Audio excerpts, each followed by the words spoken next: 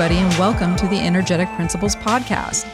I'm your host, Melissa LaFera, an astrologer, tarot consultant, all-around creative from sunny San Diego, California. And this is the 160th episode of the podcast, airing August 22nd, 2023. Now, in this episode, I'm delighted to welcome back special guest Nicholas Polimenakos to join me on the program to chat all about Virgo season 2023. So Nicholas and I get together to give you the skinny on the varying qualities of this mutable earth sign and the role that Mercury plays as ruler. And there are many shifts taking place as it's the month of planetary stations, so there is no doubt that the back and forth nature of the messenger planet will be emphasized. Mercury, Venus, Jupiter, and Uranus will all change direction in the skies. Actually, Mercury will do so twice, and this will influence the twists and turns in what is already a transitioning narrative. It's a big month, so adaptability will be needed, especially as we get closer and closer to the next eclipse season. Now, to follow along as we step through the charts, you can tune into the video version of this episode on YouTube. And if you'd like to support this program, come on over to energeticprinciples.com, where you can book a personal consultation, you can leave a tip in my tip jar, and you can also sign up for my monthly newsletter, The Heavenly Wind. Now, I do have big news to share, and you might have heard a little inkling here or there if a little birdie told you, but I am working on a big project called Tarot of Her that is about to go to Kickstarter launch on September 4th.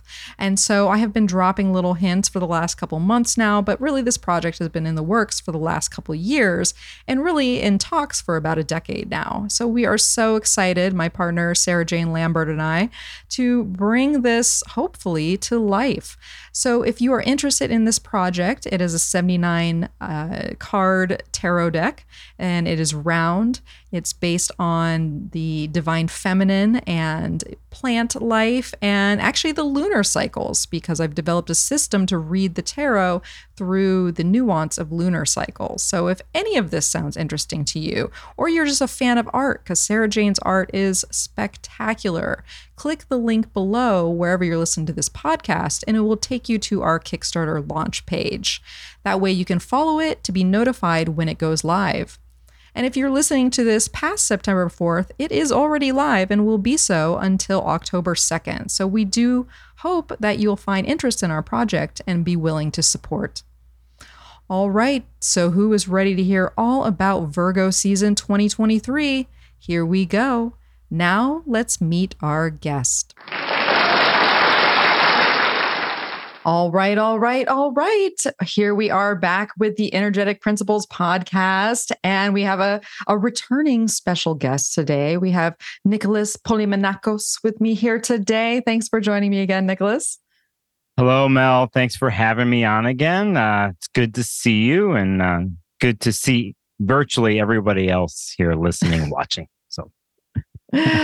I do always love having Nicholas on the program, just because I feel like we have good banter. We got that Mercury-Mars conjunction in Gemini. So, the conversation will be lit. Yes, totally. If I think about this, I think the first time I was on your show might have been getting close to a year here, and Mars was in Gemini.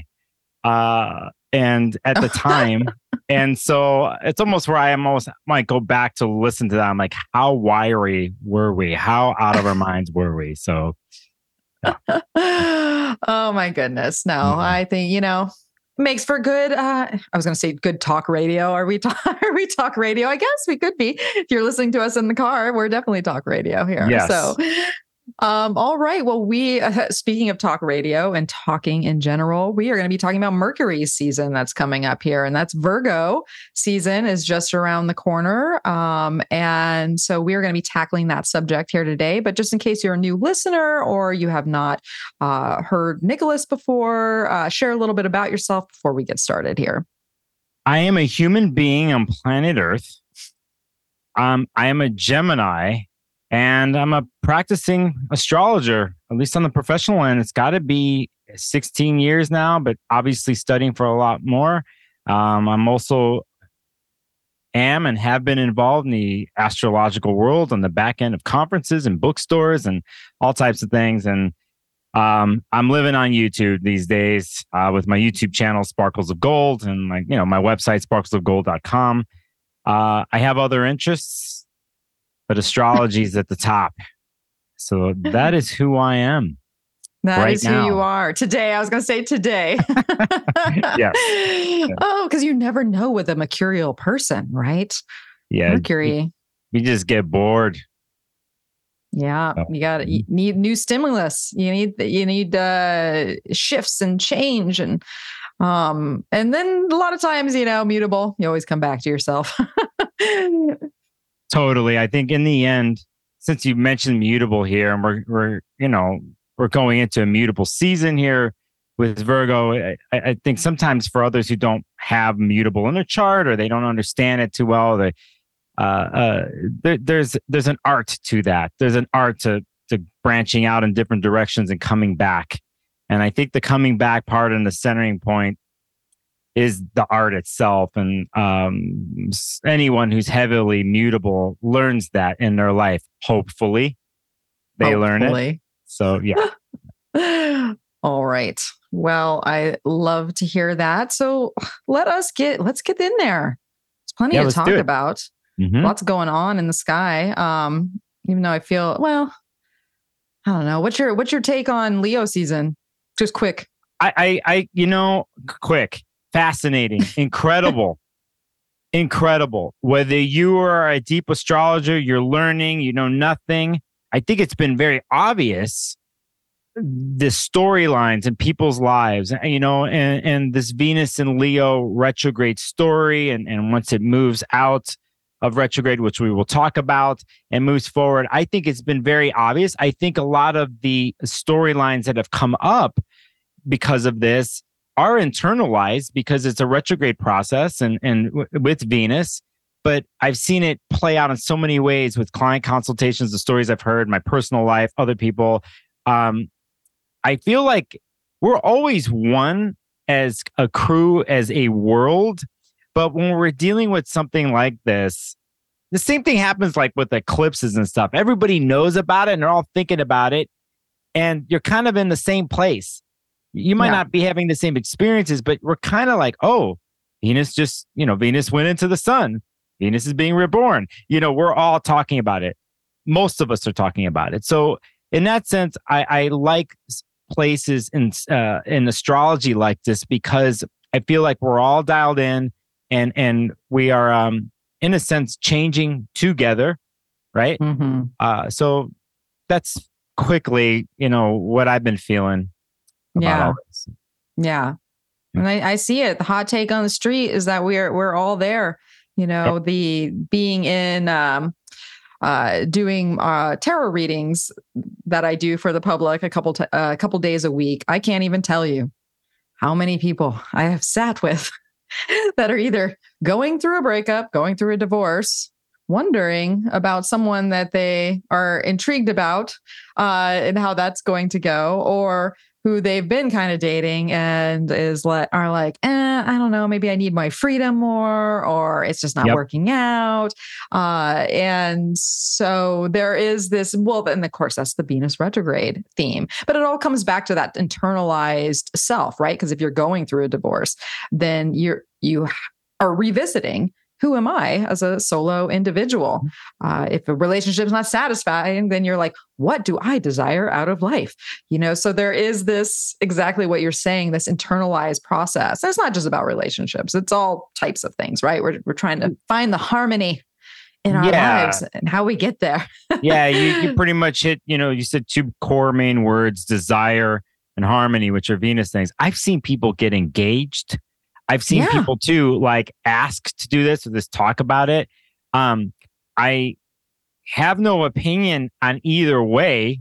I could go there, but I think I think, this is the type of thing where you have a inner body planet like Venus, because all the planets go retrograde at some point, but you have an inner body planet like Venus that doesn't move so fast like Mercury does, which we're going to talk about. And then there's the outer body planets. When they go retrograde, they just work differently. But when you have Mars and Venus go retrograde, everything plays out right in front of you in a space of time. So if someone is going through relationship crisis or change, or they're engaged or whatever, there's still a bunch of time here all the way into October where you still see things manifest and play out. So even though people make decisions, I still think that those decisions aren't finalized really until we play out the rest of this transit. So, and that's what we like as human beings. We like story, we like soap operas, we like drama, we like binge watching some show on Netflix that has everything, the tears, the love, everything you could think of. I think that's where we're at. We're in peak drama moment in the cycle. So, well, perfect for Leo season. Yes. Well, which brings us to Virgo season, right? Because Virgo, and what you just mentioned with looking ahead to October and watching the whole Venus story as she completes the retrograde, she moves through the rest of Leo. But ultimately, even when she moves into Virgo and we think we're done with Venus, we are nowhere near done with Venus, because we have 2 eclipses that are going to be Venus ruled coming up in October. So what you say is true, Nicholas. Yep. We're riding that. We're on Venus's train, and our stop is not here yet. Yeah, no, I those eclipses coming up, I think they're huge and they're connected to the springtime. So yeah. But before that happens. Yes. Virgo. Mm-hmm. So let's talk about Virgo season just in general, because we got to reacquaint ourselves and get a feeling for the Virgo energy. And so this is mutable earth energy. This is switching our focus to Mercury. So we know Mercury has 2 seasons. It has that Gemini, has that Virgo, but this is Mercury's more earthly mutable season, where it can do its bidding in more tangible and physical ways. So when I say Virgo to you, what is the first thing that pops up? Bringing order to things. Capricorn does it too. I think all the earth signs have some sense of like order, right? Yeah. You need something, but I think Virgo does it in a way where it totally incorporates the mercurial aspects of things. Taurus isn't going to do that. Capricorn isn't going to do that. It's about order and how that is attained, through the mind, through organization, through details, so on and so forth. But I think that the inherent goal is for order. And I'll even bring this into it, like to try to get to a perfect place. Now, it's a big setup what I just said there, because I know. is there even such a thing as that? But I think that is the goal, is for that order to bring perfection and efficiency in a sense. So that's the first couple things off the top of my head. Yeah. And those are all perfect things, right? Because who loves a mess? Who hates a mess? Virgo, right?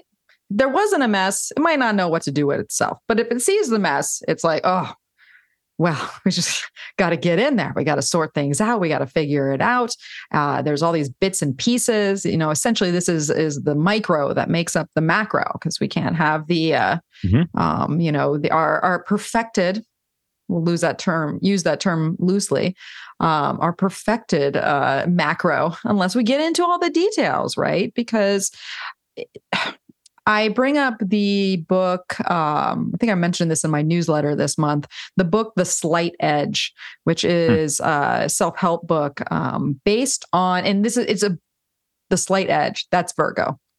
Because that's how you get ahead, it's all the little things. It's all the being aware that if I just do this thing every day, it's going to amount to this big thing later.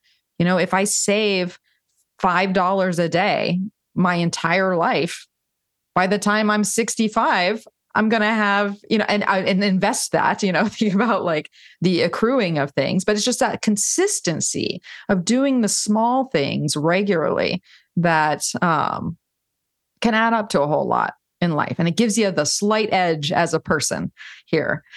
Yes. And I think about one of my first teachers, mentors, I'll just say her name, Laura Nalbandian, who runs the NORWAC conference in Seattle.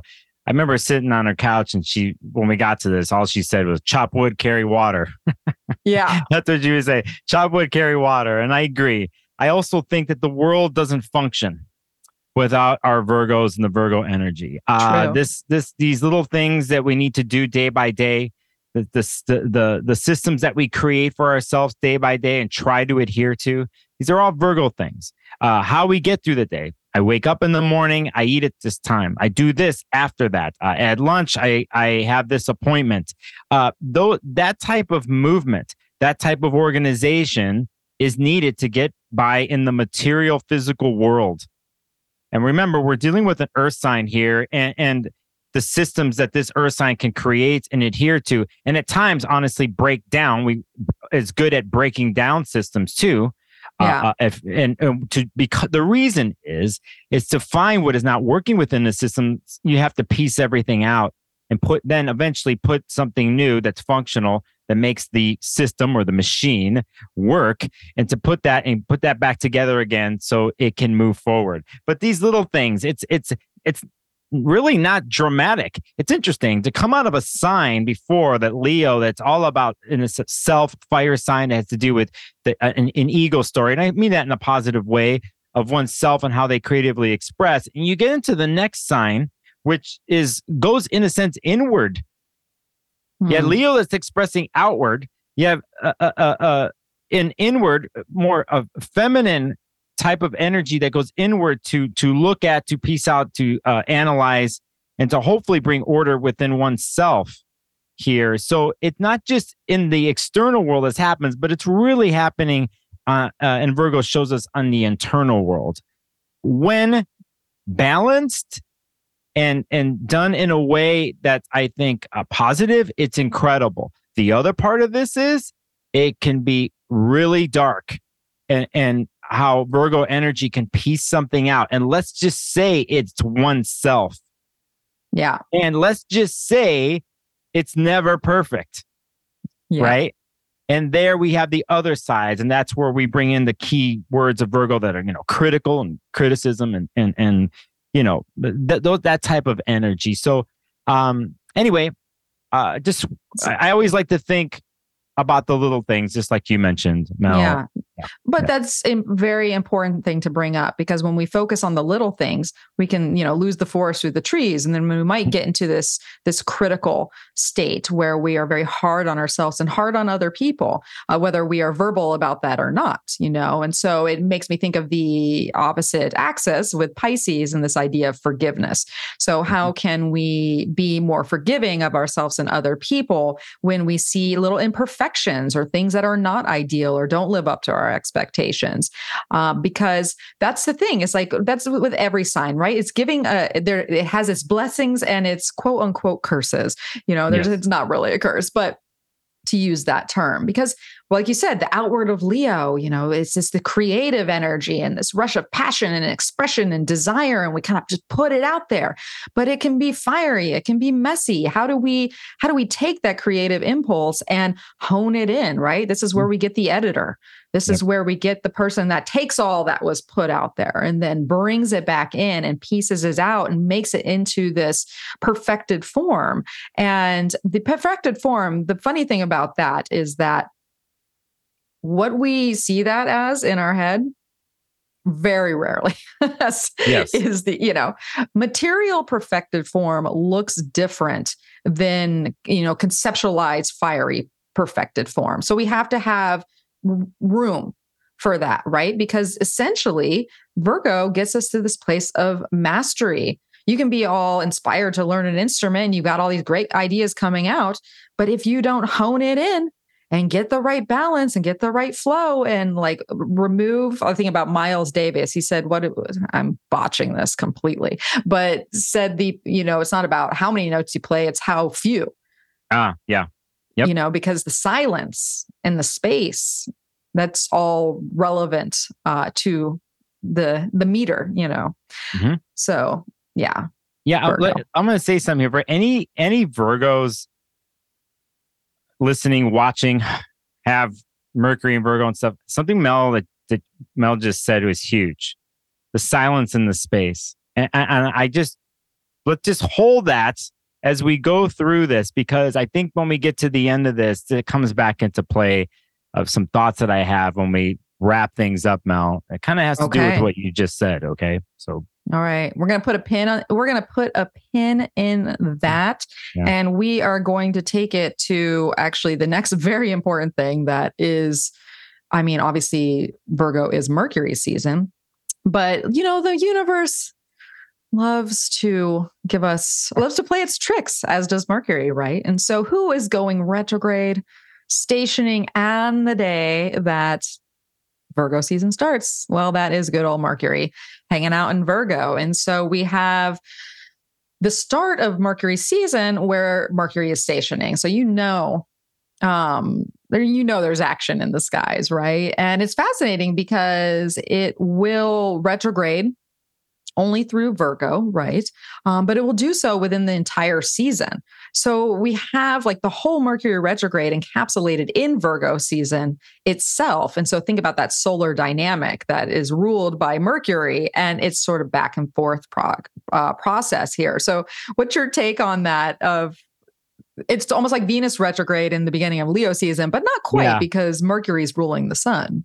Yeah, I think it's interesting because I think it's like 2 a.m. in the morning. 2:01 is like the sun enters Virgo, and then it's like 1 in the afternoon. These are Pacific times that Mercury stations. So you have this imprint that starts off the birthdays, and since Mercury goes backwards for 3 weeks, it's pretty much what you said. Most of the Virgo season, birthday season.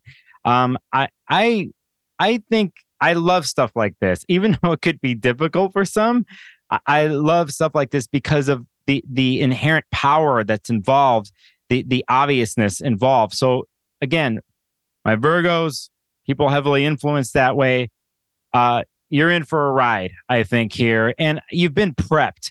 You've been prepped here because even before this ingress, the Virgo birthdays, and then the retrograde station, you've been prepped for the last couple of weeks here with Mercury being in Virgo. Yeah. And that's your go-to place, actually, is that period of time, because it'll be reflected back towards you during the retrograde. And I'm saying that especially for people listening like that, who are into details, who are going to want to piece something out, put it back together you have some references here. You have past situations, memories have carried in to this particular day.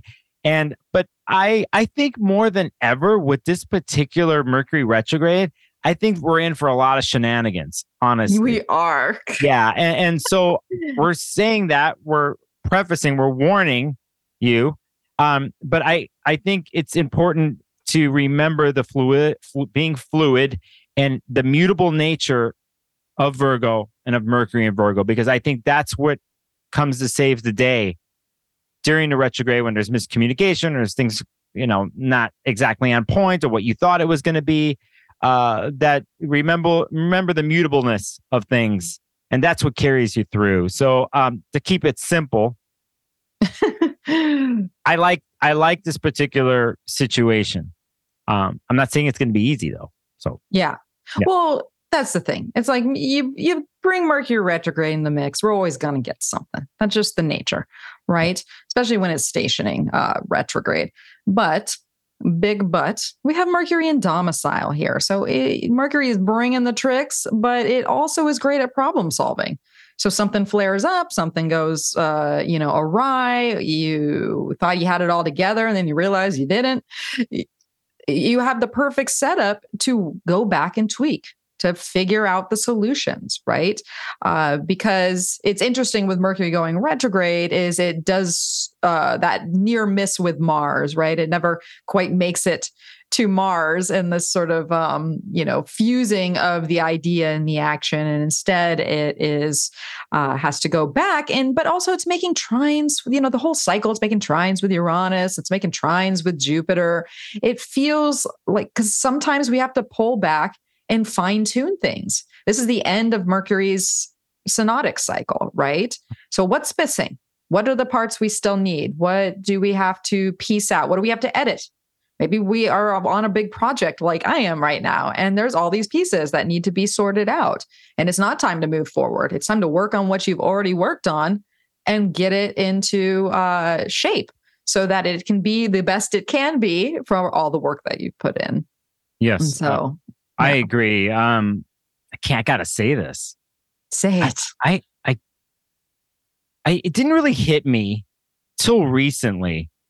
Like astrologers, we look at the beginning of the year, and we're looking at the upcoming year, right?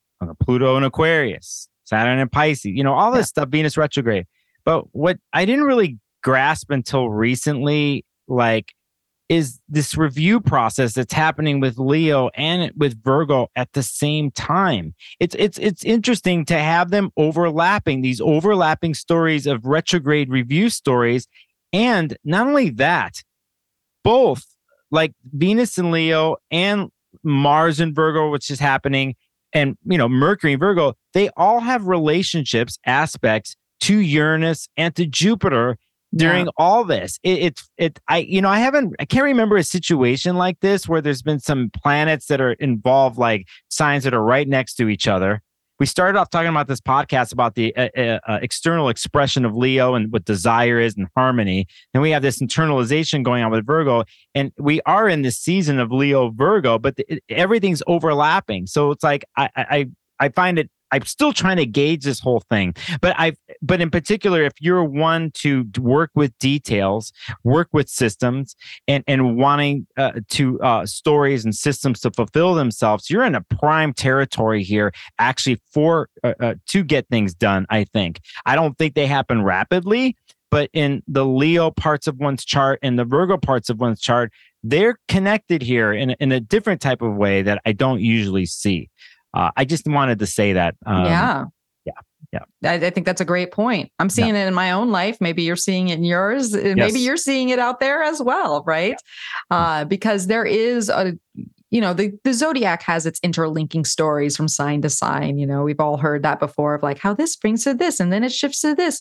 But the whole Leo Virgo thing is always so intriguing to me just because it has that ego response and that creative response. But then how do we fine tune that and get to this place of self-mastery, right? Yes. So they really do work hand in hand, even though they're totally different. But a lot of times you need totally different in order to get the best results, Yes. I think it's going to be, a wonderful retrograde, but as you said, there will be shenanigans. So definitely take that into account. So let's talk about the lunar cycle that is under this period of time, because we actually start with, and to talk about shenanigans, right? We start before Virgo season, we have the new moon in Leo, which is square Uranus, pretty much exactly. And then we also have Mars trining Uranus, among other things going on in the sky. But those are the big signatures of that new moon cycle. So the new moon cycle is fascinating on its own. And then we break out into mutable quarters, right? We have the first quarter in Sagittarius. We have that blue moon in Pisces, where we're getting, the second moon in 1 month span. And then we have that last quarter in Gemini, another mercurial sign here. So any thoughts on just this lunar cycle setup that's going on? Like overview? The new moon that happens, people in the future, that happened on August 16th is totally centered with Uranus. This is interesting. Uranus just keeps coming back. Jupiter does too, but Uranus just keeps coming back this whole summer. Relentless. It's relentless. And so then, comes back later in another lunation. I think here on the 30th with the full moon, Saturn is such a major player in Pisces with this because it's conjunct the moon in Pisces, and Mercury at that point is retrograde. But I actually like this because if there's Virgo shenanigans going on, right, and a Mercury retrograde, I always welcome anything Pisces in whatever form. They need each other. I think they both seek the same thing, a place of transcendence. Virgo's going to do it through systems, hopefully finds that transcendence and perfection there, and does like a series of yoga poses. Okay. Virgo's going to do a series of yoga poses. The system is created. And then you get to this Zen place, happy, content place. Pisces does it in another way. They might smoke a joint or take some mushrooms to do it, or do something else. Not saying that's the only way. Whatever the way, their vehicle they're using, they're both trying to find this place. And I think when it comes to this particular full moon on the 30th, I think Pisces brings some structure the Saturn at Pisces brings some structure in some sort of Piscean way. Can Pisces actually have some sort of structure, right? It's usually water emotions with no boundaries, spilling out a lot of the times, boundaryless. But here, Saturn likes to contain it. And I think that helps actually the Virgo story here to show a different way and a different system that they can bring into their world that's not typical, not the typical language that they speak.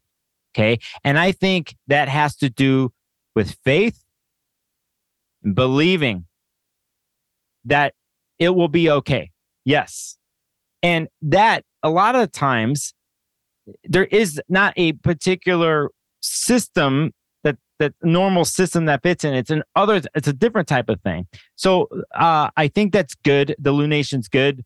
As for the you were talking about the rest of the lunations, I think on the beginning part of what you said for the lunations with Uranus on the 16th in August, and then how we end, it's Uranus. That's kind of the story in between with a little bit of Saturn. That's a quick thing you asked. Just a quick top off the No, I hear that, and those are great things that you brought up about the full moon in Pisces, because you're right. Like Pisces can be boundless. It can be the mess that actually Virgo is trying to fix up. Just because it's all over the place and it's like just doing its thing, which can be beautiful, right? It can be very freeing when we think about a Jupiter ruled sign, but emotionally, right? But having Jupiter in Taurus, right? We're getting containers, especially with Saturn in Pisces, Jupiter in Taurus, Virgo season. It's not as spread around, or as I guess we could say even as wet. It's the earth is soaking it up. There's more form here, and maybe there's more peace, right? Because Taurus likes to have the more steady. But we're trying to find that within the transition, right? Because there's the Uranian component, and then we have all these mutable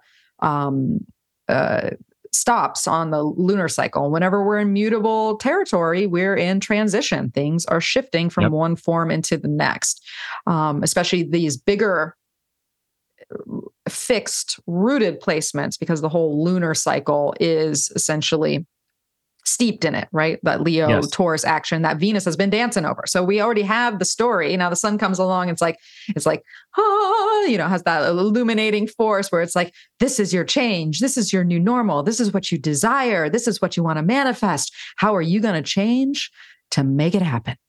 And so I feel like that's where we're at. Yeah. And it's kind of goes back to basics, really just basic core astrological stuff, nature stuff, where we, like you said, you mentioned there's so much fixed going on, and mutable comes in to help actually to get you ready, and mutable always rules the changing of the seasons. And I think, literally there's a changing of the season that's happening here, right? But I think it's even more than that because of the fixed story of planets, Jupiter and Uranus fixed signs, the Venus retrograde story. I mutable on another level, I think, comes to save the day, particularly on that full moon. I'm staying really positive about that one because I think whenever there's Piscean energy or story that's actually concentrated and that is contained, like what Saturn does, I think that transcendence that one seeks, the dream that one is following, can manifest with structure, and that really in the long term is for the 2.5 years that Saturn's in Pisces is learning how to do that. But in this case, I think it's not learning here. It's coming to help Virgo. And it's coming to help Leo, right? So, That's Well, and let's speak about the changes and the transitions a little bit more, because one of the things that's going on in Virgo season, we've already touched on Mercury, but there are so many planets that are stationing either retrograde or direct, right? Because here, let's bring Uranus back into the fold, right? Because Uranus is stationing retrograde. So this whole Uranian journey that we're on is going to do an about face. We got Venus, who's going to be stationing direct. We've got Mercury, who stations retrograde and direct in Virgo season. And we also have Jupiter, who stations retrograde right after Venus does. So those are planetary shifts that are taking place. So you know that, and that's the funny thing about Virgo season is, funnily enough, it's pared down.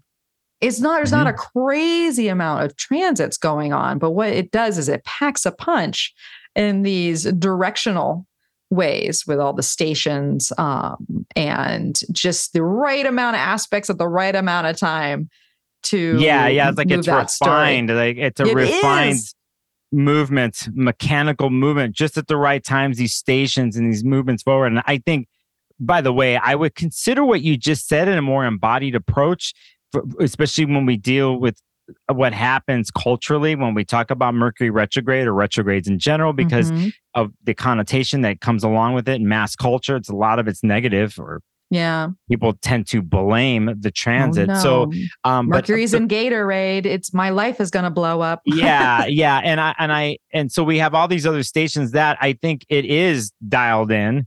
I think it is refined to bring in the theme of this particular podcast of what Virgo does and the reasons why. And we will see the reasons why. We catch some of them here, I think, because of it just so happens to be the changing of the season. But if one can look at movement and intricacy, even though it doesn't seem like it's moving forward, that there's planets stationing to go backwards, some are moving forwards, you can understand that type of zone, that space, it seems like everything's in flux, but it's actually the way it's supposed to be. If you can understand that, I think you can take in a mutable way and a mutable way of life, a mutable thought process, because that mutable energy is living like that constantly, right?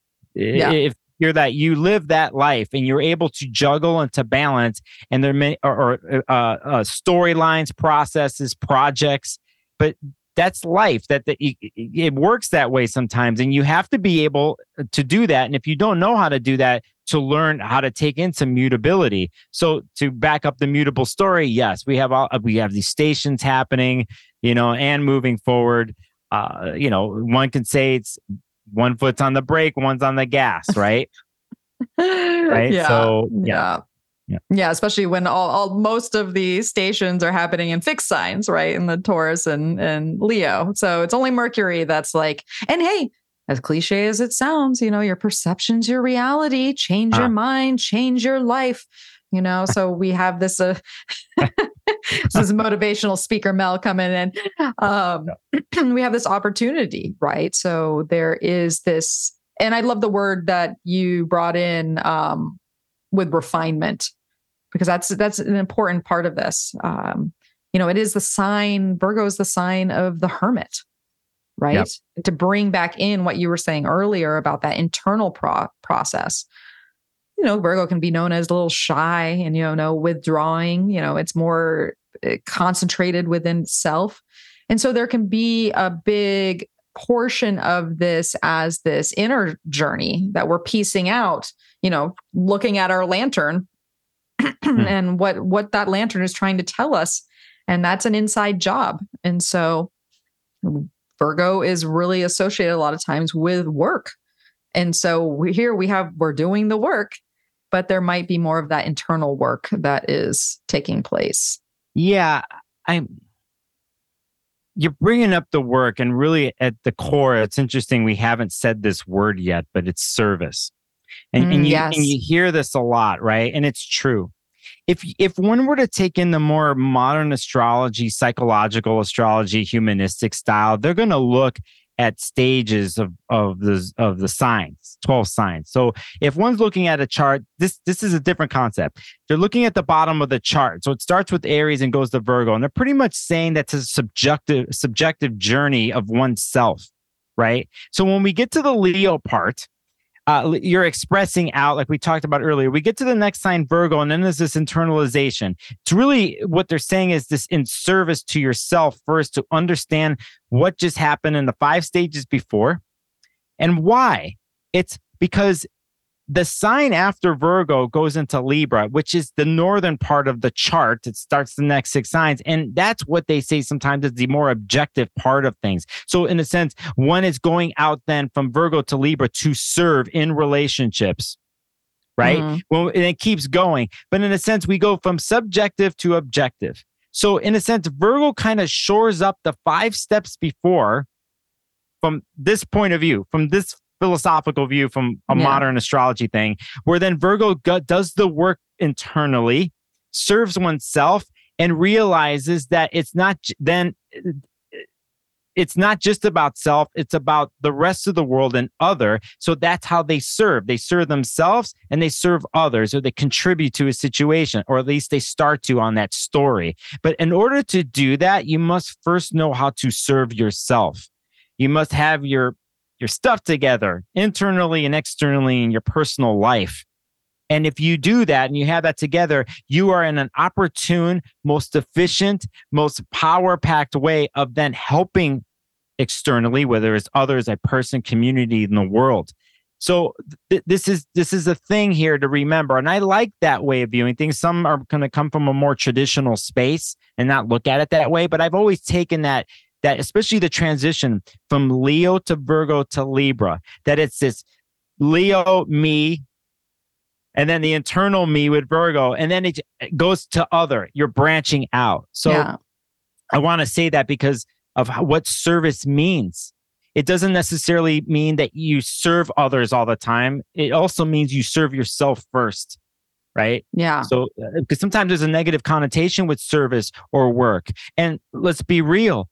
Virgo energy at the same sometimes won't say anything, like you mentioned earlier, Mel. It could be quiet or kind of just doing the work in the background, the little things. If you're working on a team of people, Virgo's not going to complain per se and just pick up the work. And if somebody doesn't show up to work, they're going to do that other person's work. But they're doing it thinking, if everyone did what I was doing, we would be really, this would be an amazing machine, but it doesn't work that way sometimes. And then that's where you see the breakdowns happen. You see Virgos break down physically, their nervous system, their digestive system. And that's when they have to take a step back and serve themselves, then so they can go back and serve the whole. That's my thing. Anyway, that's what came up when you mentioned work. Absolutely. Absolutely. And I think that really plays off of the whole opposition of Virgo and Pisces, because Pisces is a different form of service too, where it will sacrifice itself for maybe humanity or the greater good or all the animals. You think about all the rescue farms that are probably, there's some Virgo Pisces action going on there. But you need that. You can't sacrifice yourself wholly to the problems of the world or what needs to be, attended to or cared for or fixed if you don't have that service to the self. And it makes me think of actually when I was first getting into astrology, I would watch, this was like almost 20 years ago now, I would watch the Christopher Witecki on YouTube. I just loved his demeanor, back in the early days. And he would always say this about Leo and Virgo, and always stuck with me. It's like, Leo is, I love myself. Virgo is, I love myself some more. And and it makes a lot of sense to what you're sharing here, right? Because we have to have that love for ourselves, but it is actually put into action and play and realized. It's not just a love for ourselves, like, look at me, I'm like, great. It's like, no, look at me, I love myself. And then I take care of my body. And then I do all the things that I need to feel cared for and physically, but it just, my world shows that I pay attention to me so that I can then give that to others. And I've always kind of looked at Virgo through that filter and watching heavy Virgo action, because it isn't that just like selfless service. There is that I love myself some more. And that's why they can be very discerning, right? That's not a word we've talked about here either. Yeah. What is Virgo's favorite word? Might be Saturn's favorite word, but I really think it's Virgo's too. And that is no. Virgo can say no. And that's because they love themselves some more, right? Because if they're, I think right where we are is super important, Mel, because through client work, through anyone who's had major Virgo stuff, depending on where they are in their life or whatever was happening cyclically in their charts or whatever, I think this place that we're at, where the space before that sometimes is where I see the breakdown happen, as in they will break themselves down and be so highly critical of themselves, and they'll get in these dark holes. And it's how do they move through that? How do they get that? They have to say, no, I can't keep doing this to myself, like piecing myself out, looking in the mirror and criticizing myself, so on and so forth. I had to look at myself. I had to see what else needs to be refined from the Leo stage of things. And I'm bringing it here internally to go forward. But on an internal level, it's like, no, I'm not going to beat myself up anymore or criticize myself anymore. I think I'm not good enough. Or it's like sometimes, looking in the mirror and just like can't stop trying to find the imperfections in one's face and just keep going. And so at that point, it's like, no, I'm not going to do this. This life is more than this. Life is more. And you could take that energy into what it means when we're relating to the world or other people, or let's say we're about to step out of the Virgo world into relating with other people, is to understand that the tie-in, and this is the Pisces Virgo tie-in again, is that the imperfect is perfect. That actually is perfection. I think is the realization that the imperfect is perfect, right? And once a Virgo or something is in that place, then the game changes, and in a sense, they get to reflect that outwardly with other people and relationships, and to show them that too, that, I will help you with this particular part of your world. And I see what's not working in your life, and you could change that, and hey, don't sweat it. Once you do, it's going to change again. In a sense, that place is the imperfect is perfect place too, the acceptance of something like that. That's a Pisces word right there too. That acceptance. Yeah. We're playing on all the, right. We have the polarities. They really, this is good though. This is good though, Mel, because I think a lot of times people don't understand that the gift of one sign is the other sign on the other side, and that they need each other. You all need each other, so yeah. Yeah. And some of you might have that inherently if you're like me and have oppositions in your chart. But if you don't, and you're heavily like, if you have one of those charts where maybe you are Leo, Virgo, and some Libra, and it's just like this, start to look at those other signs. You'll realize them, and with other people in your life, they'll just pop up. But especially when we have difficulties with those signs, or we're trying to learn ways to mitigate and balance our energy, look across the pond. Because that's where a lot of times the solution is, right? Yeah, they say, what do they say? Opposites attract. So yeah, that's right. They attract and they repel. And they repel. Yeah, and then they attract. Let's not forget that part, right? Mel. The repel. The push-pull. It's the push-pull, right? So, all right. Well, before we get into our full-on going through some of the more details of the transits, one thing we have to talk about still left with this season is Mars. Mars hasn't got any play yet, and Mars is going to be moving out of Virgo and into Libra. And essentially, Virgo is leading us into eclipse season. So, there's something to be said about Mars starting to get a feel for the territory, especially in its detriment sign too. So it's not like Mars is, most at home there in Libra, but it's paving the way. It's doing its pioneer action and getting us prepped for Libra. So any thoughts on Mars and Libra? Yeah. Just I get to break the wall here. What do you call it, Mel, when you kind of break the wall in media, third wall? What do we the fourth? It's breaking the fourth wall. We're breaking the fourth wall here. I'm going to break the fourth wall. We have notes that we look at here that Mel, by the way, this is another reason why Mel's incredible, because she outlines stuff and has these details that we're looking at. Anybody that's on her show is going to have these details that guide us. And the conversation goes where it goes, especially with you and I, Mel. We'll just go on our conversations. Right? So I'm looking at the outline. And so let's just say a date. So you mentioned Mars is going to Libra with these fabulous notes that you have here is on August 27th, right? Yeah. But like a couple days before, just to bring in a Mars thing, Mars is in Virgo at the later degrees and makes a trine with Pluto in Capricorn at August 24th. So I like to bring up stuff of like a story that just happened. Yeah. Mars just went through an incredible cycle of a couple months of making aspects in Virgo to pretty much every single outer body planet along the way. True. We go Saturn. It's doing Saturn, Jupiter, Neptune, Uranus, Pluto. It made a connection with every single one of them. Mars in Virgo ends with the Pluto trine, which is awesome. But then here on the 27th, we have this Mars into Libra. And yes, Mars technically is not at home there in Libra. I think this is another fascinating story astrologically for the fall, because it really does, like you mentioned earlier, Mel, sets up a situation for the eclipses. I think here, the eclipses that happen at South Node Libra, North Node Aries, and even the eclipses before that had to do with South Node Scorpio, North Node Taurus, it's a Venus and Mars story here. Almost 3 straight years of a Venus and Mars story with the eclipses. It just flips. So here, this Mars and Libra story is such a huge setup. I think it's interesting that Mars and Virgo made a trine to Pluto on the 24th. Down the line, towards the end of this transit with Mars and Libra, it's going to square Pluto. Yeah.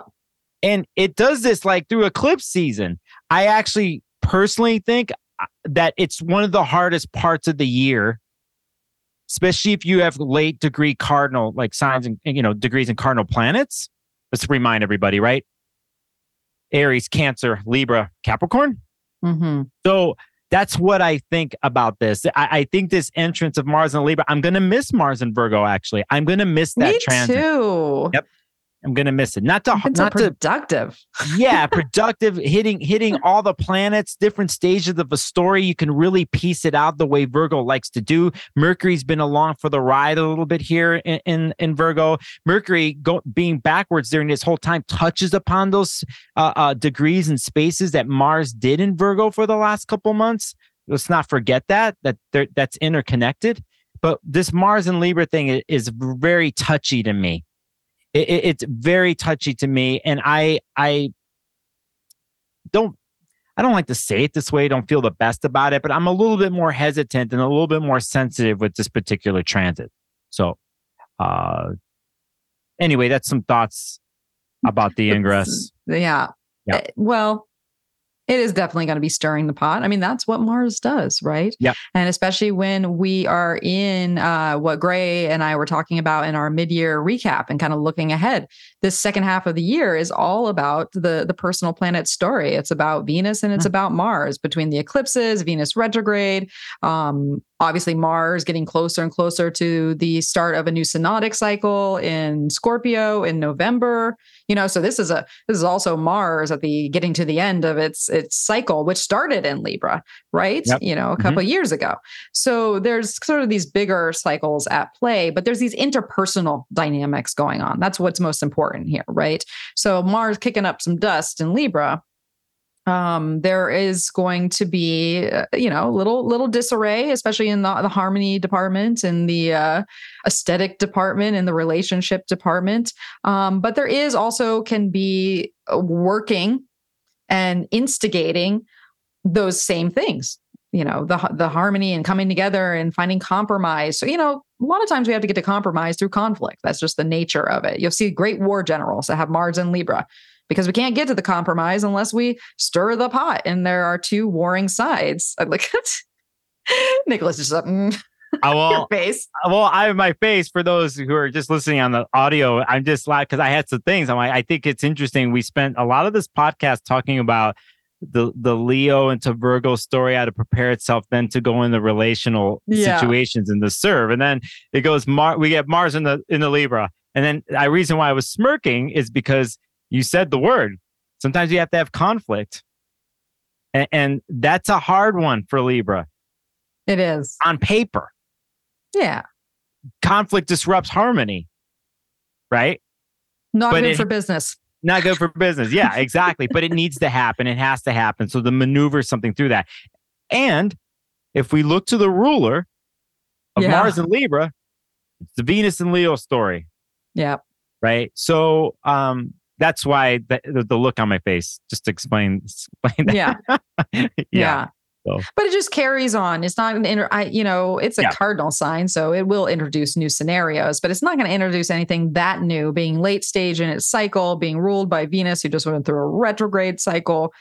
It's a continuation, but it's a pivot point of what we've already been working on. I definitely agree. I'm glad you brought in these other words to color the situation, Mel, because when I first started to talk about it, I was like, I'm not feeling it. Like, it's not my favorite transit. But as always, with all transits, we try to find the way. So that's right. Yep. That's right. And so even though this podcast will come out only a few days before there's a few days left of Mars and Virgo, but get that Mars and Virgo while you still got it. This is Mars and a productive Earth sign. It moves into Libra. We're talking about Mars and more social connections. Mars is in our head, where it's less about getting, especially backed by Venus and Leo. It could be I feel like it could be inspirational in a sense, as far as and creative. So those are nice aspects of all this, but there is going to be some of that tension. So that all being and just to say, Mel, not to interrupt you, but just to say timeline wise, that Mars and Libra ingress happens on the 27th of August. And as you have here on the next day, you have the Uranus stationing retrograde on the 28th. So just note that. Noted. All right. Well, we're going to talk about all that, right? Because we're going to get into actually Virgo season starting here. So if you're watching the video, I'm going to go ahead and share my screen. And we talked about a lot of things here. So we'll just sort of glaze and give scenarios as we talk more specifically. Oh, I have a really random on this chart. You have a fascinating date on this chart right here. For audio listeners, do we tell them what you have? Oh my goodness. I do have a fascinating day here. What date do I have? I have December 23rd, 1935. Wow. Why do I have that? I feel like I was looking at someone's chart. I mean, obviously I was looking at someone's chart here. Saturn was in Pisces, by the way. In this chart, you have Saturn and Pisces. It's actually Saturn return to this chart almost. Oh, that's what it is. That's what it is. That's why you have it. Because I go, what is it? I see that Saturn and Pisces at 5 degrees. Yeah. Yeah. Fascinating. I wish I could remember. It's a celebrity. It's coming back December 23rd, 1935. If anyone wants to do the, get on the sleuth, get the mystery, I'm sure you'll be able to find. I'm sorry. We're going to do this. We're going on a tangent here. You have Uranus is in this chart in Taurus at 1 degree retrograde. Anyway, I just see two factors connected to now. And it came back to this is a chart of you know who it is? That's all coming back. I don't remember his name. He's a very wealthy person out of maybe like Montana or something like that. He is one of the biggest philanthropists still living that has pledged to give away the majority of his money, his $2 billion dollars before he passes. And I looked up his chart because he just gave a sizable donation to the San Diego Safari Park to do a whole elephant encounter that is going to mimic the elephant's habitat in Africa, and even bring in these elements of different times of the seasons and allow the elephants to be in their own pods and like all these things. And so I was just curious of why this person was so generous, because not every billionaire out there is willing to give away their whole fortune. And so I thought it was interesting that their whole chart came back to this Jupiter in Sagittarius, right on Antares, right? Lining up that fixed star, and they have a moon Jupiter conjunction. So that was fitting. And then anyways. Oh, one more thing we could say to this, because we're doing this. Not only that, I think that's the center point, like you said, but interesting too, like his heart, how his heart deals, not his literal functioning heart, but his heart, the way he feels about things. And in a sense, his the wound in the world. The reason why I say this is because he has Chiron and Gemini there, but his Mars in Aquarius trines Chiron. So he has a signature in his chart that is to like help the collective, right? In one sense, because that Mars in Aquarius is vibing with this Chiron. Anyway, that was a surprise delineation chart that you have up here. Oh my gosh. That's funny. That's funny. We're talking about this person we don't know his name. We can't remember, but I'm sure your viewers will figure it out. Maybe I'll share it in the hopefully. I don't know why I can't remember his name right now. But so it is. All right. Well, now let's get to our Virgo season here. Let's go to our See, this is what happens when Mars and Mercury gets together. Gemini. That's right. We are gonna distract you with something else that you didn't think you were gonna get, but you're gonna like it anyways. Yes. Okay, so let's get to our Virgo season, August 23rd, 2:01 a.m. here in Pacific time. And we are coming off of that new moon. We've got a moon in Scorpio. And just as Nicholas and I were talking about, we get to the half of the day in, and we are going to get Mercury stationing retrograde here. Did I get it? Yeah. So Mercury right here at 21 degrees and 51 minutes of Virgo, it stations. And well, what's interesting too, we have the right before it stations, we have that Scorpio moon lighting up, that area too. So just to sort of like, because this is the lead up actually to a first quarter in Sag that's happening the next day on the 24th. So we kind of like to have this pushing energy, right? When we get right into the season, because we're almost to first quarter. And Mercury's station, it's not a sleepy chart. Things be happening. Yeah. And look at like Mercury stations, but it has a Uranian influence too. Like, right. Yeah. Look at that trine. Mercury's at 21 degrees stationing retrograde. Uranus is at 23. It's there. It was moving right there. And then Mercury stops, but there is a Uranus vibe here. There is. Yeah. Mm-hmm. Well, and that is very important to point out, right? Because look at this moon. Look at this moon pretty much perfectly. Yep. So we, Virgo season starts, we get the sort of the shenanigans of Mercury stationing retrograde, but then we have this Scorpio moon that's stirring the pot with both Mercury and Uranus. And, we already talked about Mercury playing the trick. So chances are on that Wednesday, we might have a little surprise or two that comes, with the territory, just because Uranus is being activated. As you can see here too, Uranus is slow, right? Uranus is about to station too. So only 5 days later. So this is a big, storyline, right? Because Mercury basically stations, same thing. It's back to the Taurus story with Mercury stationing in Taurus earlier in the year. And it almost made it to Uranus, but it didn't quite. And so there is sort of maybe the breakthrough or the, the evolutionary point or the fully deciding upon certain changes or shifts or, that Uranian component. And we don't quite make it there. It's like they both got to go internalize before we get the perceptual download of what this story is. Yes. And just for people here, they will make it there. It will eventually. It will. At least mathematically fulfill itself. So, yeah. Which I mean, you gotta look. I can't leave it like that. Let's do it. September 30th. Yep. September 30th is, why is that? Did I have it right? Hold on. No, I had it on the radix. Scratch that date. It's close though. Actually, it's still September 30th. It's just off it's there. Yeah. by a couple hours. So don't scratch that. That's the right date.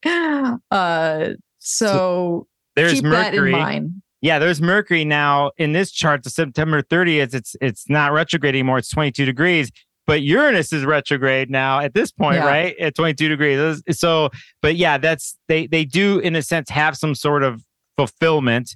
I think the chart you had before with the station does have a Uranus influence. I think more than other retrogrades per se. I think I would expect a lot more shenanigans to happen, that particular week in those days. I just do at the beginning of Virgo season. Yeah, I just do. I just feel it. Yeah. So. No, I think you're absolutely right about that.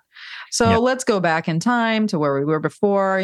We're Gemini energy, jumping ahead, jumping all over the place. No, that's the station direct. September 15th. Okay, we are back to August 23rd. And it's kind of a lit up first day of Virgo season, which brings us to the following day of first quarter in Sagittarius. Mm-hmm. And so not only do we have, I'm jumping ahead. No, it's about the same thing.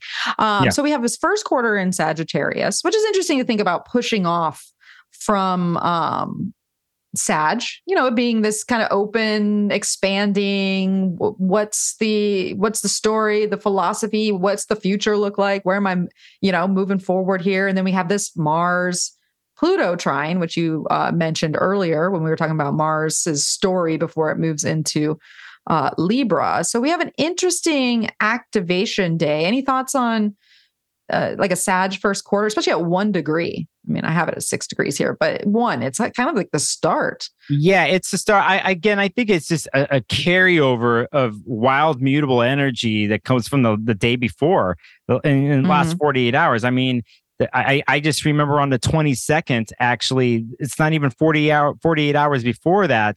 I think there's a Venus-Jupiter square. You can kind of see it in this chart. Venus is at 14 degrees. Jupiter's at 15, right? You have, you can also see it in this chart too. Something else that happened a couple days before. Mars and Virgo's at 28. It just had its opposition with Neptune and Pisces at 26. So you have a lot of aspects and intense ones actually for 48 hours along with the station. And then you come into this first quarter. So I cannot help but to bring in those things because I think they color in this particular first quarter. I just can't help it as an astrologer to think about the 48 hours before, It makes sense. Yeah. It's a lead up. Yep. So we're not pushing out of ground just because we want to push out of ground.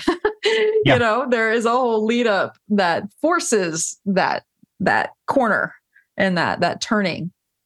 So and then if we're concentrating at least on the mutable parts of this chart, we're mentioning Mercury is retrograde 21, the Mars in Virgo, Neptune in Pisces.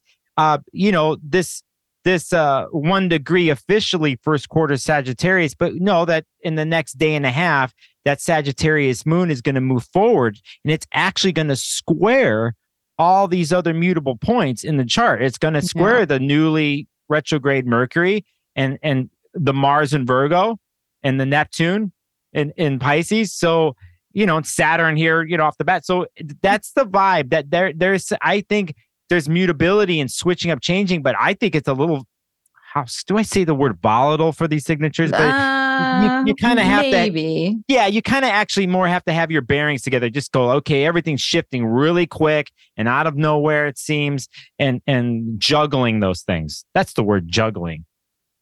Yeah. And I think you brought up something very important that I sort of overlooked for a second, maybe just because of the blind optimism of Sagittarius. That's funny. Is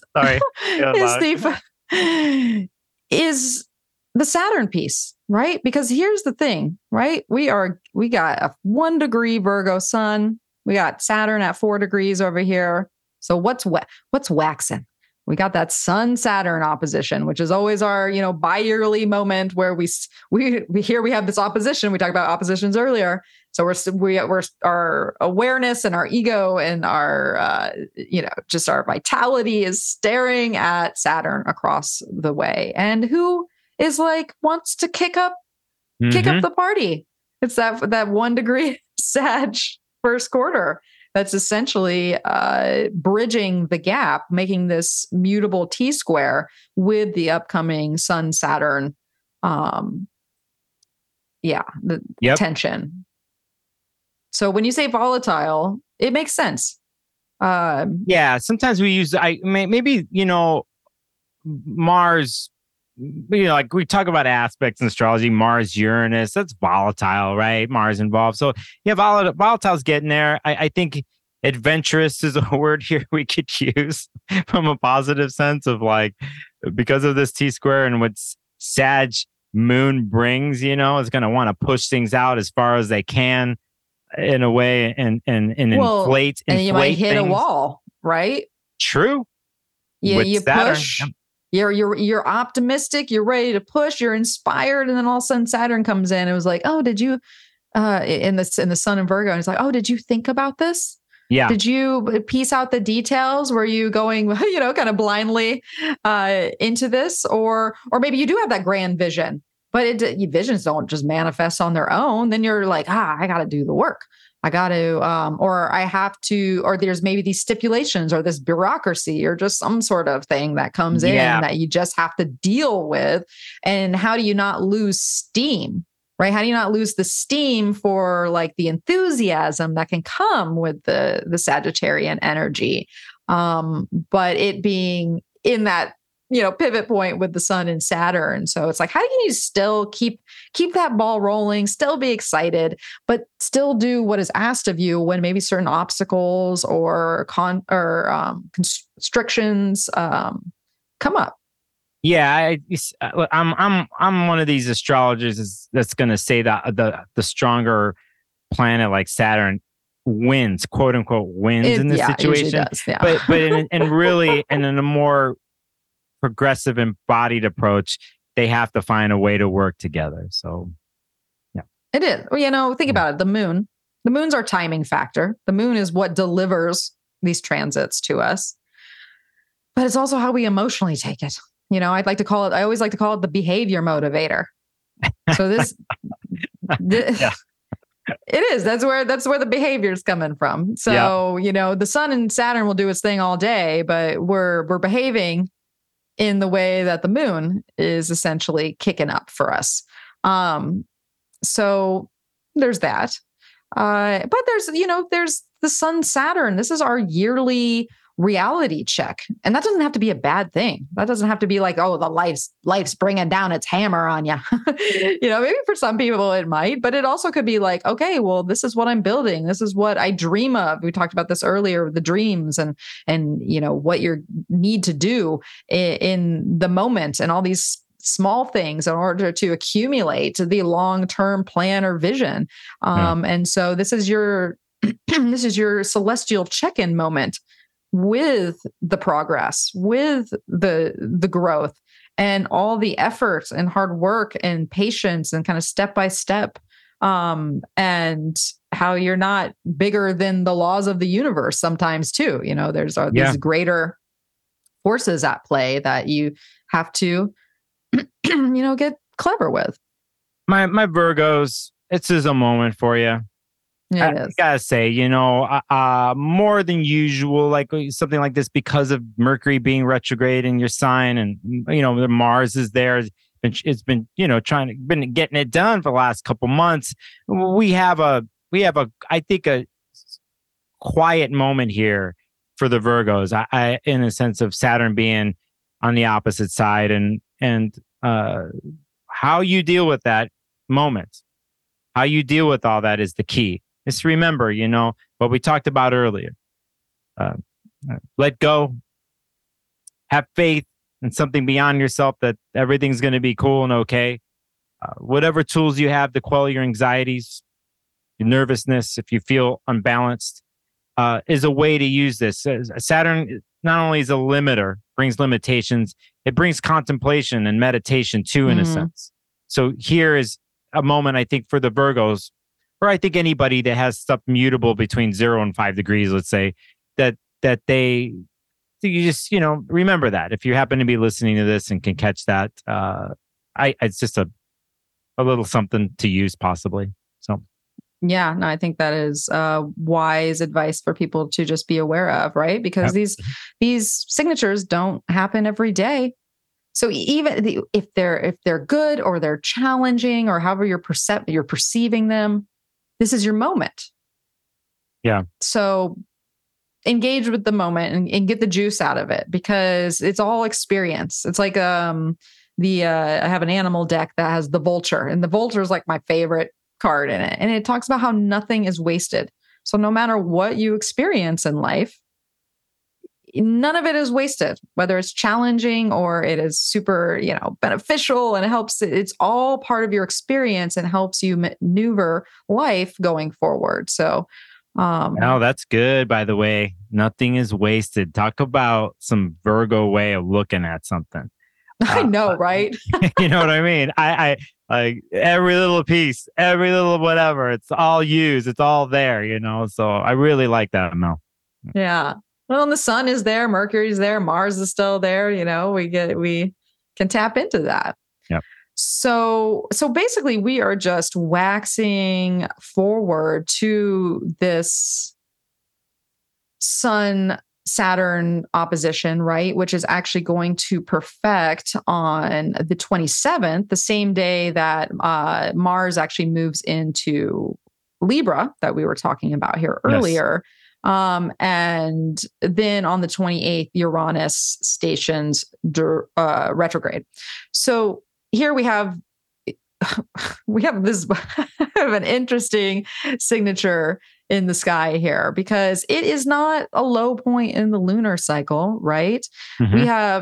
We have this moon in basically Aquarius, and then actually Capricorn. When we have, fittingly enough, when we have the Sun Saturn opposition perfect, we have the moon in Capricorn, which is, Saturn's sign. And yes. So it does have us on Saturn's team even more so than when the Sagittarius energy was here. All of a sudden we're freewheeling and getting our Sag on, and then Capricorn comes around and it's waxing energy. And we're like, oh, okay. All right, Saturn, I hear you. I feel you.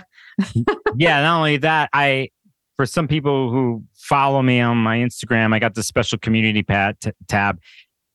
You got Moon Pluto here too. And I always like to make a note of Moon Pluto every month these days, especially because of what's happening with Pluto and what is happening and will all the way to 2025 with this dance at late degrees of Capricorn into Aquarius and then going back.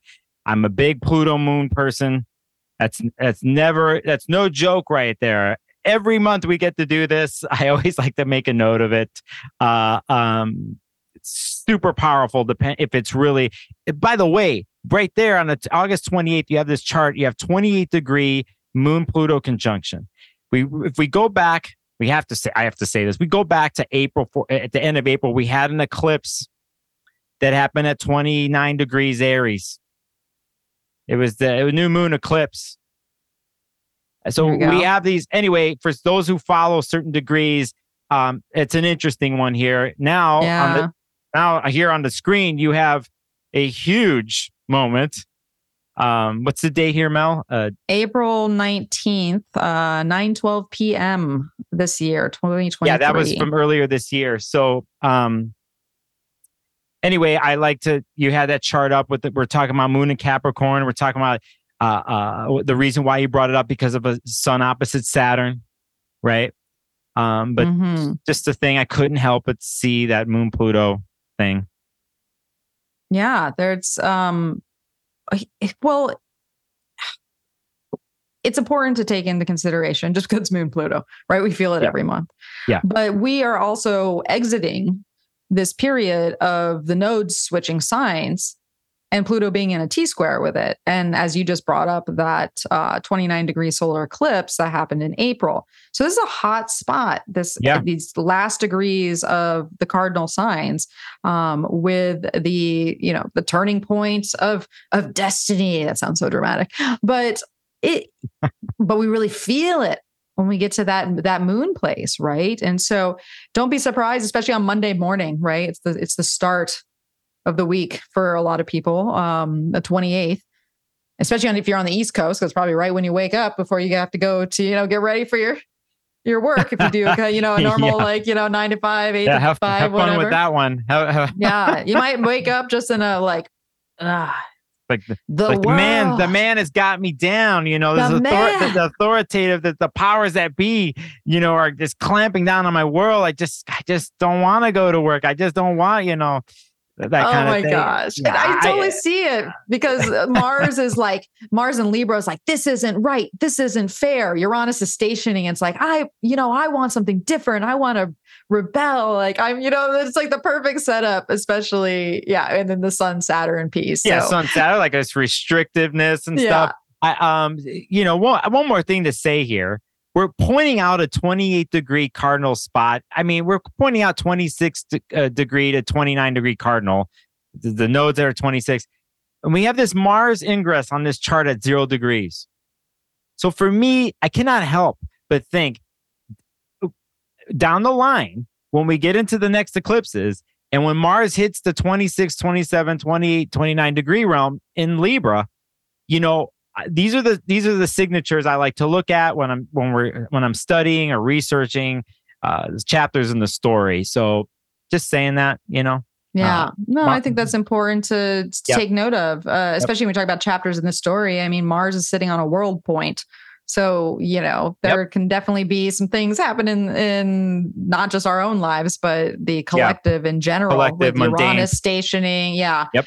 The Pluto piece, obviously Saturn, we think about authority figures and certain laws or mandates coming into place, or just back to the systems and the structure, right? We talked about that with just Virgo in general.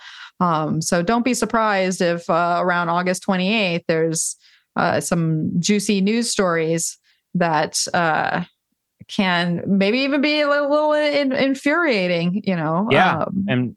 And play themselves out through that whole Mars and Libra transit.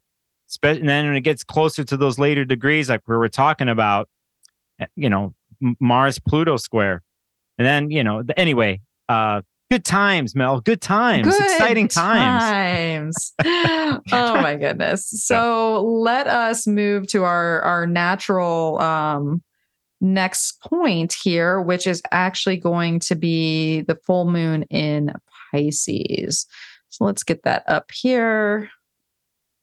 So the full moon in Pisces, our blue moon here, sneaking in at 8:30 August 30th, at 6:35 p.m. here on the Pacific coast. And so you'll see how earlier in the day we have, the moon moving over that Saturn piece. So we do sort of get that kind of somberness to this moon, or at least just a Saturn. You could make it somber. Sometimes it's solidifying. Sometimes it feels like you got like some sort of structure or something is solid. It doesn't have to be necessarily a negative thing. And I know we talked about that earlier, these different variations of Saturn and Pisces and what we're seeing here.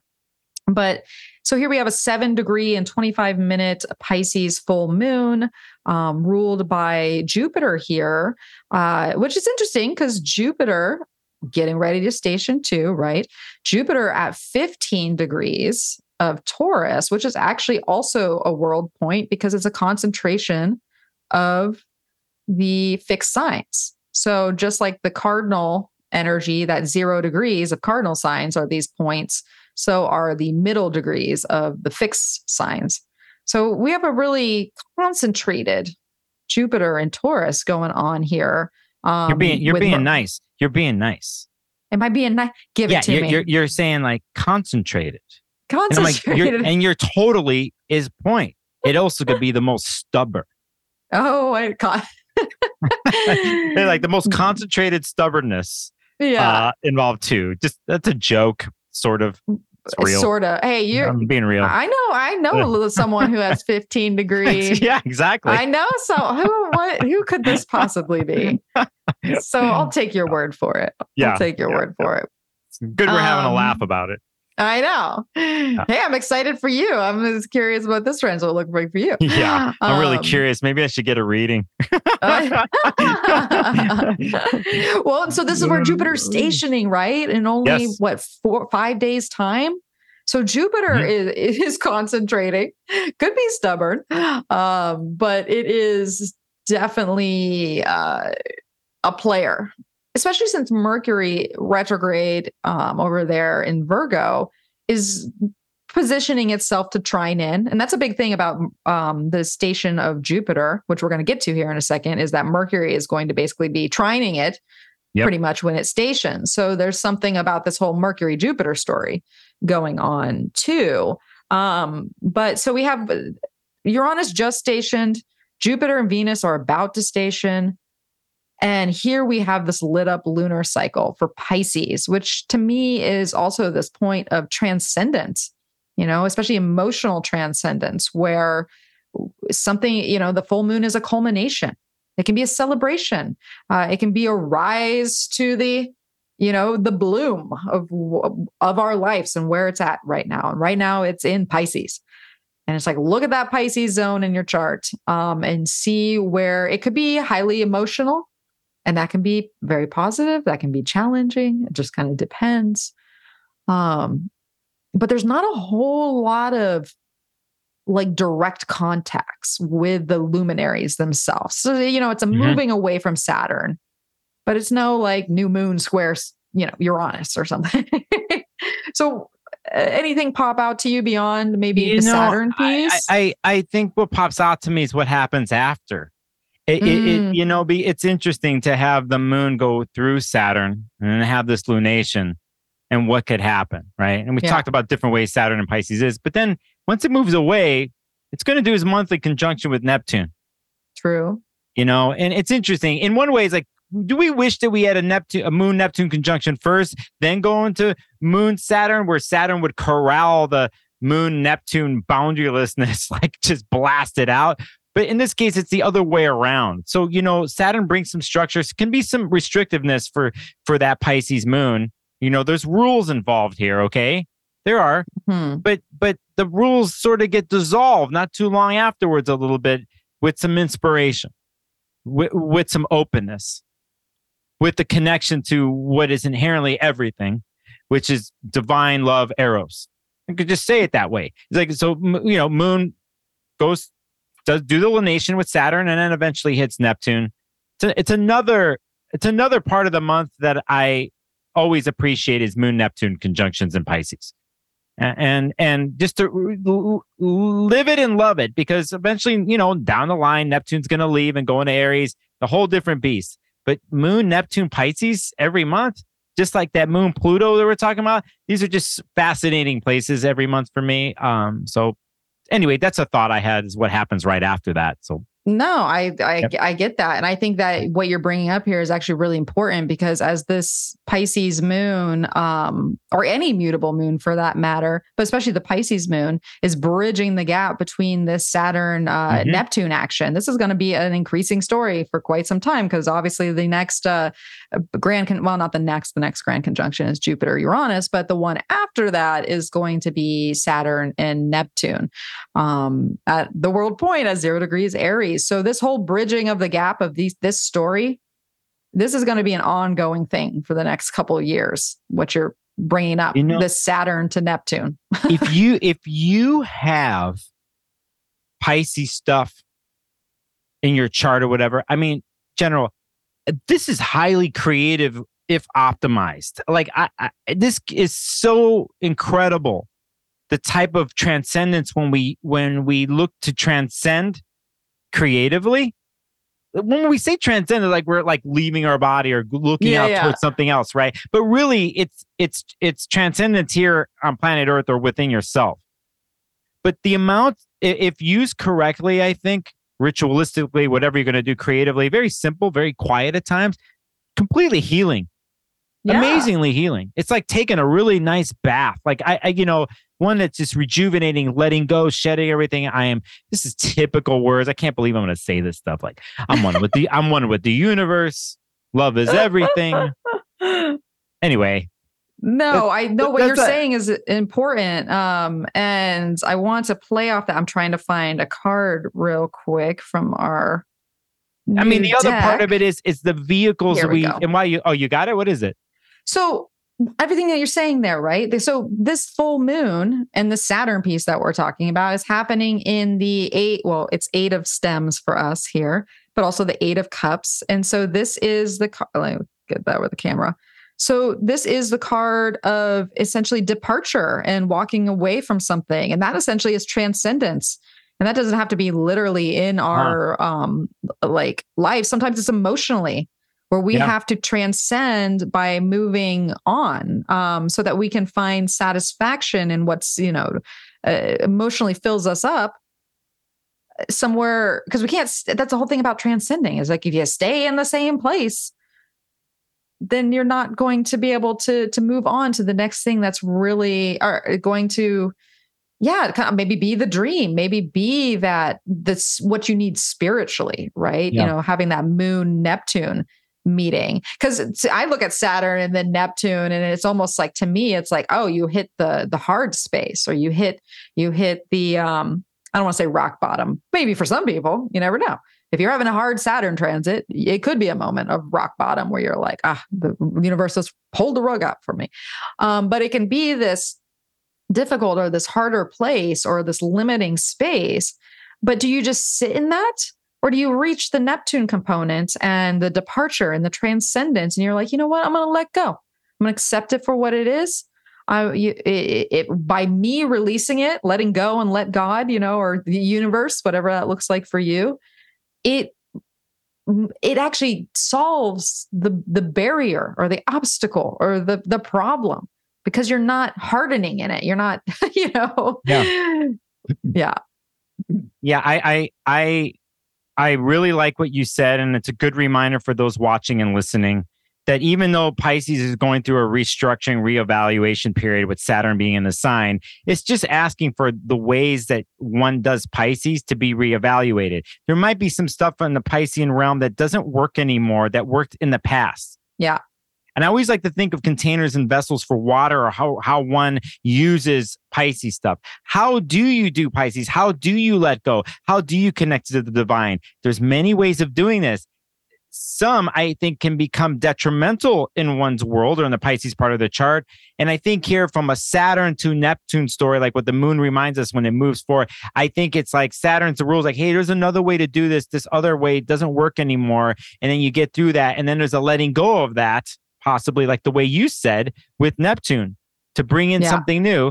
And actually really connects to, I guess is one way becoming a theme of this podcast is switching up and change, because we are in this changeable season. So, anyway, just some thoughts on what you said, Mel. And what you said is a perfect segue to where we're going, right? Because this full moon is literally sandwiched. I'll say it again, it's sandwiched between planetary stations. So when we're talking about switching gears and things shifting and things changing, this is essentially what's happening. And so are you on board? Are you going to go with the flow? I think about Pisces. Are you going to go with the flow, or are you going to get pummeled by the waves here? You probably want to go with the flow. And so we have that, midweek, the full moon on Wednesday, the 30th, and then we have that Neptune moment on the 31st.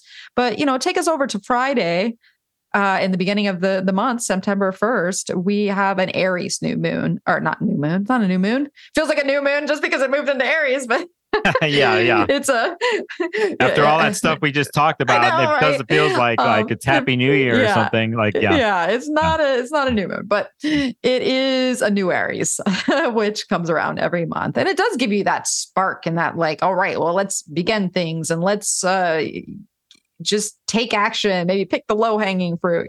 Do that thing. So I'm sorry, Matt. We get our first. At least while Mars is in Libra, we get our Mars moon opposition that happens here. Just to say that, since that is true. Yep. That is absolutely true. So we do, and we got to remember that the Aries Libra story is a huge one because this is where eclipses are now. So even though we don't have the nodes hanging out on this moon or this Mars, it's activating those areas of our chart. So I think that is very smart to point out because that's probably going to be happening early on Friday. Talk about starts of the day, right? You know, it's 11:49 a.m. is Mars or Moon opposing Mars. Okay. So Friday's got a little heat to it.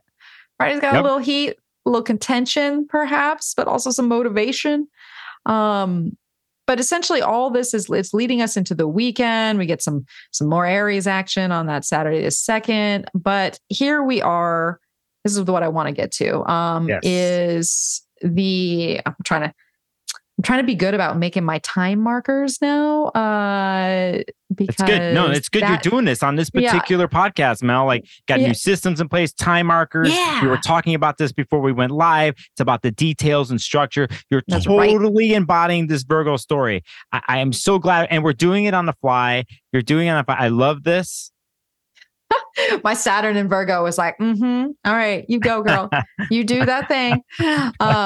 So here we have September 3rd. On Sunday, we have the moon in Taurus.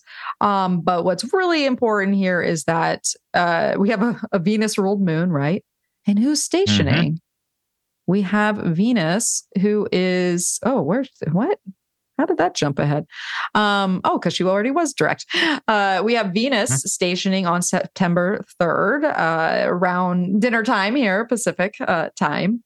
And so here we have this Taurus moon ruled by Venus stationing. And then the next day, the moon crosses over Jupiter just as it's stationing.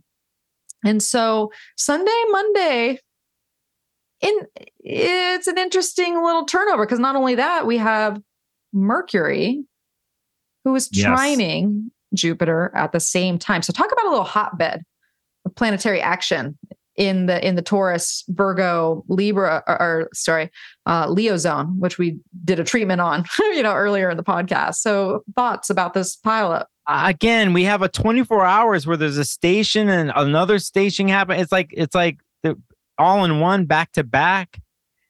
Here, listen. One of the biggest moments of the year, in my opinion, is September 3rd because of the Venus stationing forward.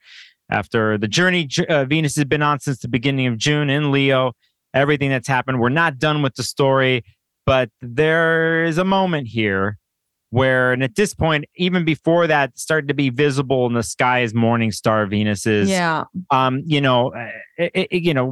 to maximum elongation that way down the line. But it's like, and I know you did a really good podcast with Gray about Venus. Yes, we talk all about that with that. Yeah, talk about that for those. And then I have to plug something else of yours, by the way, in a second. Gemini is going to sell you. It's going to sell something amazing about you. It's your Mercury. Yeah, I'm going to, I know you got some Leo in your chart, so this is really good. So anyway, so September 3rd, we have this Venus station, an incredible moment of the year. And it's my favorite transit of the year, this Venus and Leo story. This sense now of an interesting adventure that's going to happen to the beginning of October when Venus finally leaves Leo, where a lot of implementation gets to occur for all the lessons learned during the retrograde for Venus and Leo. There's going to be reconnections in general that are going to happen with Jupiter and with Uranus, with Chiron. So, here's a big shifting moment. So I'm into this, definitely going to be noting it in my own personal life. I don't know if this is a holiday weekend in the United States. It is. It's Labor Day, the next Labor Day weekend, which is the next day when you get into, I think at 3:28 a.m., we have a retrograde Mercury in Virgo trining Jupiter. And so, which is at an interesting phase. And then do I get into the next thing that happens later in the morning, which I think you will here in a second. But I just feel it's just, I don't want to fully try to define these 24 hours, but I know it's a door opening for Venus and Leo. That is for sure. So that she's walking through. She's emerging. Yep. She is emerging, fresh, reborn in her solar self. She had a moment. She had a moment when the sun met Saturn, right? Because she's still ruled by the sun the whole time. Yep. So everything that we talked about with the whole sun Saturn piece, you can kind of take that into the whole Venus part too. Venus be sweating. She's working. But definitely feel that story right now. But I hear you. Yeah. So here we have, this because the sun is getting ever closer to the Mercury conjunction. There's a sun moon trine. There's the sun's getting close to its trine with Jupiter. So there's all these this is that kind of pinpoint moment where the planetary stations are always huge, right? Especially when the moon lights it up and we got a Venus ruled moon. But this story is not necessarily ending. We got all this kind of sort of lead up that is taking us somewhere, especially with the sun and Mercury. And so the pivot point of these stations is exciting. And so, exciting, and a reminder from my end to stay mutable out there, people, to take that upon, because we have a push-pull moment here. We have Venus starting to move forward, not fast yet, but wanting to, starting to. And then you have, that happens at 7:10 in the morning that day on the 4th, we have Jupiter stationing retrograde, right? Yeah. So, it's another one of these moments where it's push-pull feeling. Things are in flux, right? And to understand that they'll play themselves out and they'll eventually move in the directions they need to, but there's a stop and start moment happening at the same time in several ways here. So yeah, yep. And both of the benefics too. There's so these are our expanding planets, our givers of good luck, our ease planets, I guess you could say. I mean, you can still get wonderful things out of Mars and Saturn, despite their reputation. Yeah, totally. And to reiterate what you mentioned earlier, Mel, very Venus-y really in the end here, from the 3rd to the 4th, because of the moon being in Taurus, Jupiter in Taurus, ruled by Venus, stations retrograde. The moon touches those points. The moon it connects and actually squares with that Venus. The moon in Taurus does, and then moves through the stationing Jupiter, all Venus-y right there in a lot of ways, and push-pull. So I think Venus is ready and it's coming out, but I don't think it's quite not there yet. It walks through the door, but it's not bursting out like a Venus and Leo would really want to. Yeah. With the full orchestra in the orchestra pit, makeup crew in the back. Full wardrobe, new wardrobe that they acquired during the Venus and retrograde cycle. A new song that was written for them, but they still need that rehearse. There needs to be a rehearsal that needs to happen. There's still this thing, but there's a test. There's like, do I walk up on stage? I want to walk up on stage now. Like, we're not ready yet. We still got to dial in. We got to rehearse. Is it a dress rehearsal? Maybe it's a dress rehearsal. Well, I don't know. Well, I hope not, because that is the day that we do our launch for the tarot. Great segue, Mel. Yeah. That is the thing I wanted to promo you, because for those watching, she pulled up a tarot card earlier on the video here. And I was like, there it is. You got the big chart up on the screen, but there's you are launching a deck. I've already seen samples of it, Mel. It looks incredible. And so you said this is the weekend that you are going. This is the time.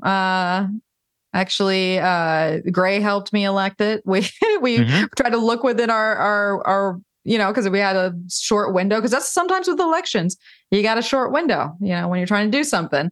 And you got to go with the best thing. And we just found, so Venus, she is, from my personal chart, Venus is actually stationing direct exactly on my Jupiter. And Jupiter is stationing exactly on my part of fortune. So the deck is called Tarot of Her. It is her essentially. And I think I laughed when you said, and they're writing, and she's got a new song, and we're making a Kickstarter video right now. And my friend out of nowhere, who is a Taurus moon, messaged me and it was like, he's like, I'd like to make a song for your project if you need one. That's wild. Yeah. I didn't So know I'm that laughing. people listening. I didn't know that what she's saying to me right now. So, so literally she'll have a new song. And we're just gonna kind of hope for the best there. Kickstarter is always a risk. But we're hoping that the work speaks for itself. It's gonna be great. You're gonna do great. Multiple appearances on stage here starting on the weekend of this launch for you. You got to keep going. That's what's the funny thing about a Kickstarter is you don't just go on stage once. You're there until the Kickstarter. Exactly. And I could totally see why you elected the time with Gray. I hear Gray's voice right now, by the way. I just the way he talks, I hear Gray's voice. So what you're doing, I totally get why you're doing it when the timing of it. And I think here too, if we bring in what's happened with Venus here, there's been so much internalization. In a sense, Venus has looked in the mirror and really have had some moments, some tough ones, honestly. Uranus has cracked open Venus during this retrograde cycle. Jupiter was involved. Chiron helps Venus go through the sun that happened here on the 13th of August. So Venus is going to touch upon these planets, Jupiter and Chiron and Uranus again, and really get to implement something, really show the lessons learned and the new vision for what they harmoniously want and what one desires. And they really get to set it into play. And so here is the beginning chapter of setting that into play. So to bring it to your own personal world, Mel, it's not only this weekend, but it's these next 3 or 4 weeks after that. Exactly. For me, it's 29 days. I actually am ending the Kickstarter right on with a grand trine with the moon back in Taurus, making a grand trine to Pluto and Mercury, right when Mercury trines Pluto. So that's kind of like what I elected for the end. Yes, you got Pluto's in there. Yes. Yeah, Pluto's like, come on, bring it on home, girl. There's no choice to Pluto. It's like there's no choice. It's all or nothing to the death. Exactly. It's now or never. Are you going to support or not? No. yeah. Remember when you do some social media posts on this, Mel, later on that you use that? So you're going to do this or not? Oh, well, I am a Plutonian person. That's for sure. So that's funny.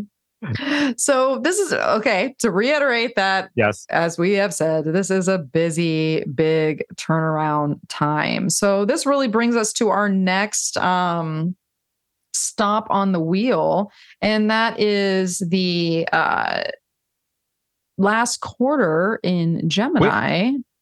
Are you going? Wait, are you going to September 6th by chance? I think I am. Oh, you are? Okay. Curious. Am I? Gemini brain. I looked at it real quick. I did. I am. You are. I am. I'm right there. Yes. So last quarter, last quarter in Gemini. So we got 14 degrees of Gemini. And really, so I'm jumping to the last quarter, but obviously if you're looking at the screen, you see that Mercury here has just made its inferior conjunction with the sun. So that's a whole thing in itself. That happens on September 6th, earlier in the day. Actually, let me back it up to that. At 4:09 a.m. It's the midpoint during the Mercury retrograde cycle. The point in the Mercury retrograde cycle I always love when Mercury goes into the sun.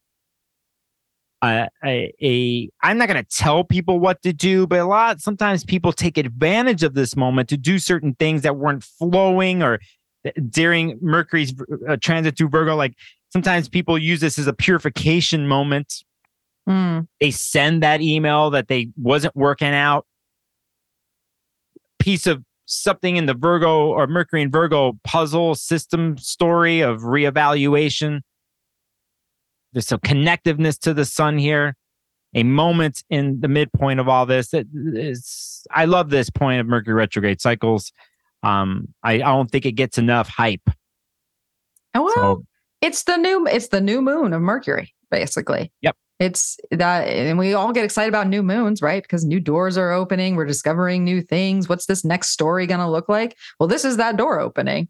essentially, with Mercury here. And to have it happen on a last quarter moon in Gemini, right? Mercury's ruling the last quarter. It's almost like, it's interesting. It's because it's almost like we get a hit from the heart of the sun. We get that illumination, we get that connection. And when Mercury starts to get in its new moon phase and go forward, it even though it's combust for a little while longer, but it's starting to gather. It's gathering information. It's excited about new things, or what can I learn here, or looking to the future and its possibilities, right? It's Mercury as the gatherer rather than Mercury as the, reviewer, or the going back over what's been. And being in this mercurial, inquisitive last quarter turn of events, we might need that focus and that concentration, and having to go back to the details and piecing things out, because that's essentially what Mercury does, right? It separates. It's collecting and separating. It's like, that's why it can be divisive sometimes, because that's the nature of Mercury. Think about the devil's advocate. You think about the person that walks in the room and says to Bulbo, look at this side, or pieces this apart, and you haven't looked at this like this, right? So there might be some of that going on per se. If Virgo is looking for the pure moment, you get it right here. Yeah. I think it would be a great time for someone to clean their house that day. Earlier in the beginning of this podcast, we're talking about how Virgo likes to clean things up and bring order to things. I have to say, my experience over the years in astrologer, it's getting to be a long time now. Can I actually say that now? I'm getting older. I actually have some wisdom with this. But, I've seen major Virgo people where they're like at work, everything is in order. They bring that. You go to their house, it's not in order.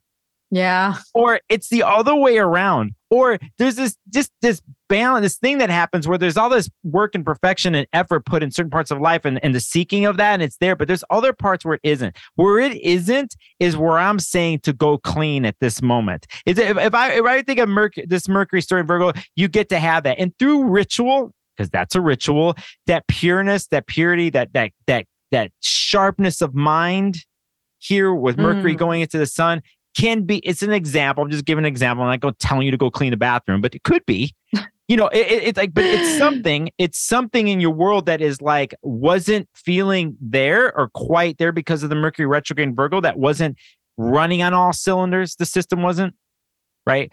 A few details were possibly missing. It's driving it wild. Here we get a moment of something where at least there's the insight to that here I could see what needs to be tuned up. It's not going to happen immediately, right? But for me, I think it's a good washing your dishes moment. I love washing dishes. I hate dishwashers. So that's one way I'm looking at this is to use it, not to have the clarity in one's mind to gain the insight here, but sometimes to find an example in a very subtle, chill way. Wash the dishes, da-da-da. I'm going to go put my hands in the dirt outside, mess with the garden, right? I shouldn't have, I'm going to say this, and people can do their own research, but Ceres, Demeter, it's kind of, in one way, part of the Virgo story. Because in one way, we have a building up and looking within, and a harvesting of oneself. We didn't talk about this earlier. It's just another way of talking about stuff. But it's like, in one way here, when we look at a Mercury Sun conjunction like this, there is something to be harvested in the mind. There's some pure thing to be harvested that I think could be put into play down the line, especially after Mercury moves forward and starts to go over the space and time that it does during the retrograde. But there's some pureness here. There's a piece of gold right here. And that is I just hopefully sold that to everybody. I am intrigued a little bit that you bring this up, only because look at Ceres on the South Node leading up to this conjunction. Yeah, thank you for putting that up. So it's interesting thinking about her being in such a prime zone in the zodiac right now. Yeah, and getting ready to do the Pluto square and all that. Yeah, she has that relationship with Pluto, right? Ceres and does. Pluto. And then there's the whole Persephone myth part of the Virgo story that gets incorporated, right? We have the changing of the seasons. Persephone's about to go back down in the underworld for a while, right? Again, part of this transitional process and alchemical process and stuff, it's all really mercurial.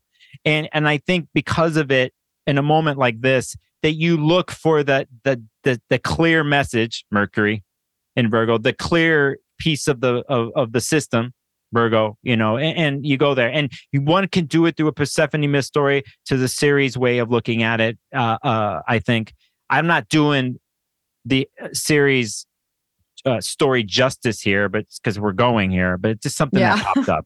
Something that popped up. And that could be something to investigate further if Ceres has piqued your interest here, especially it being on the South Node right now, and actually in that hot spot that Nicholas alluded to earlier in the podcast when we talk about by the time Mars gets here and we're going to have an eclipse that's near this zone. So maybe, Mars in Libra is giving us the Libra story, but perhaps Ceres is too, because she's the one that's been here longer and is in the meat of it too. So even thinking about just that archetype being in this key position as we have this Kazemi moment, as we have last quarter, and we're,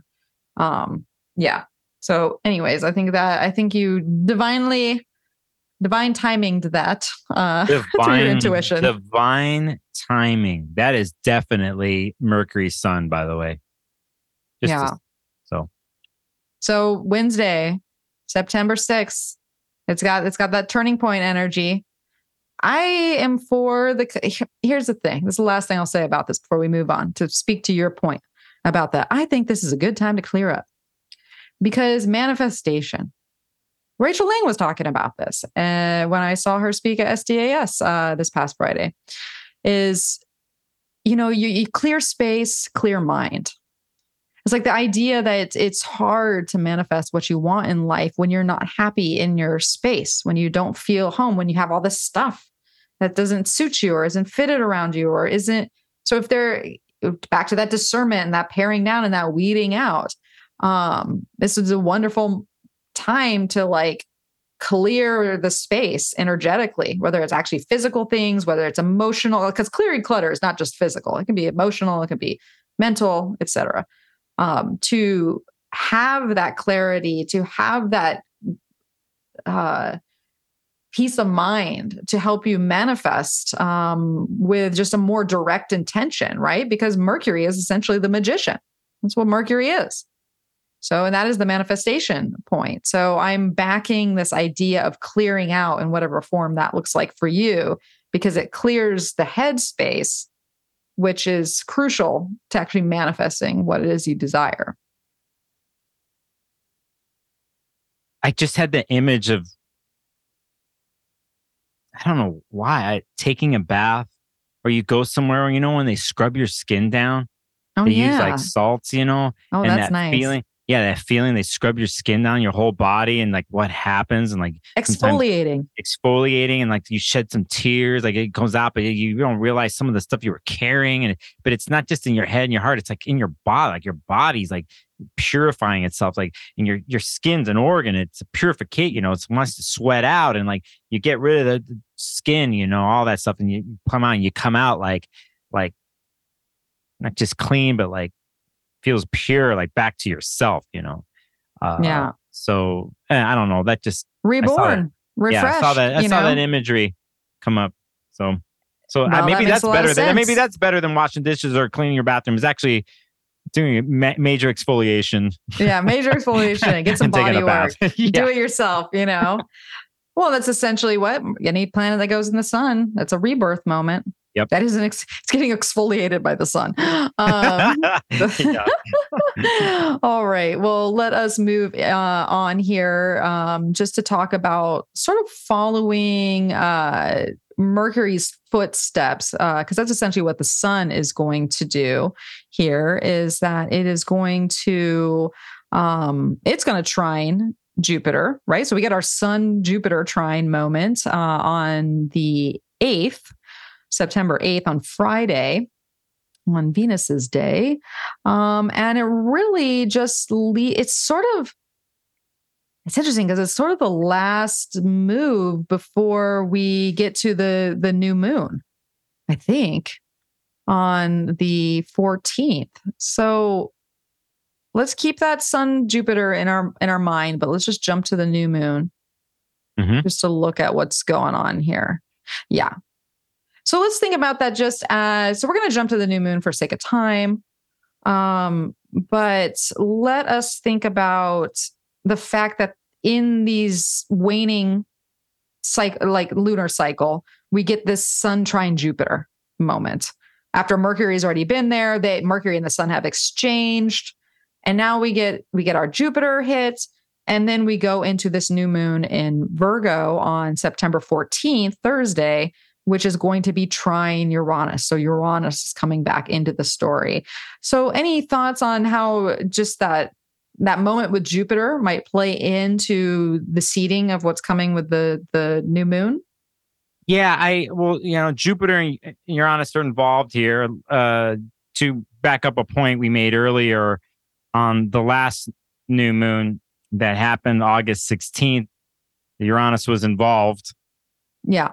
Right. And here, Uranus is involved in a different kind of way because of a trine. And I always feel that what is unexpected or something that you've never seen before that brings benefit, that's what I feel here is happening. With this new moon, I like the organicness of it all because it's a lot of Earth energy, with this Jupiter and Uranus being there. I think that a lot of times when we talk about something new or aspirations, Jupiter and Uranus, right? A lot of time we talk about that, it's like all in our head, right? It seems that way. But here, I think it's one of these places where it's not just in our head, it's in our body. And that it's tangible. It's really there in our hands to use and to implement and to bring in the tools that have been around and to work those tools, to sweat with those tools, to get the satisfaction that the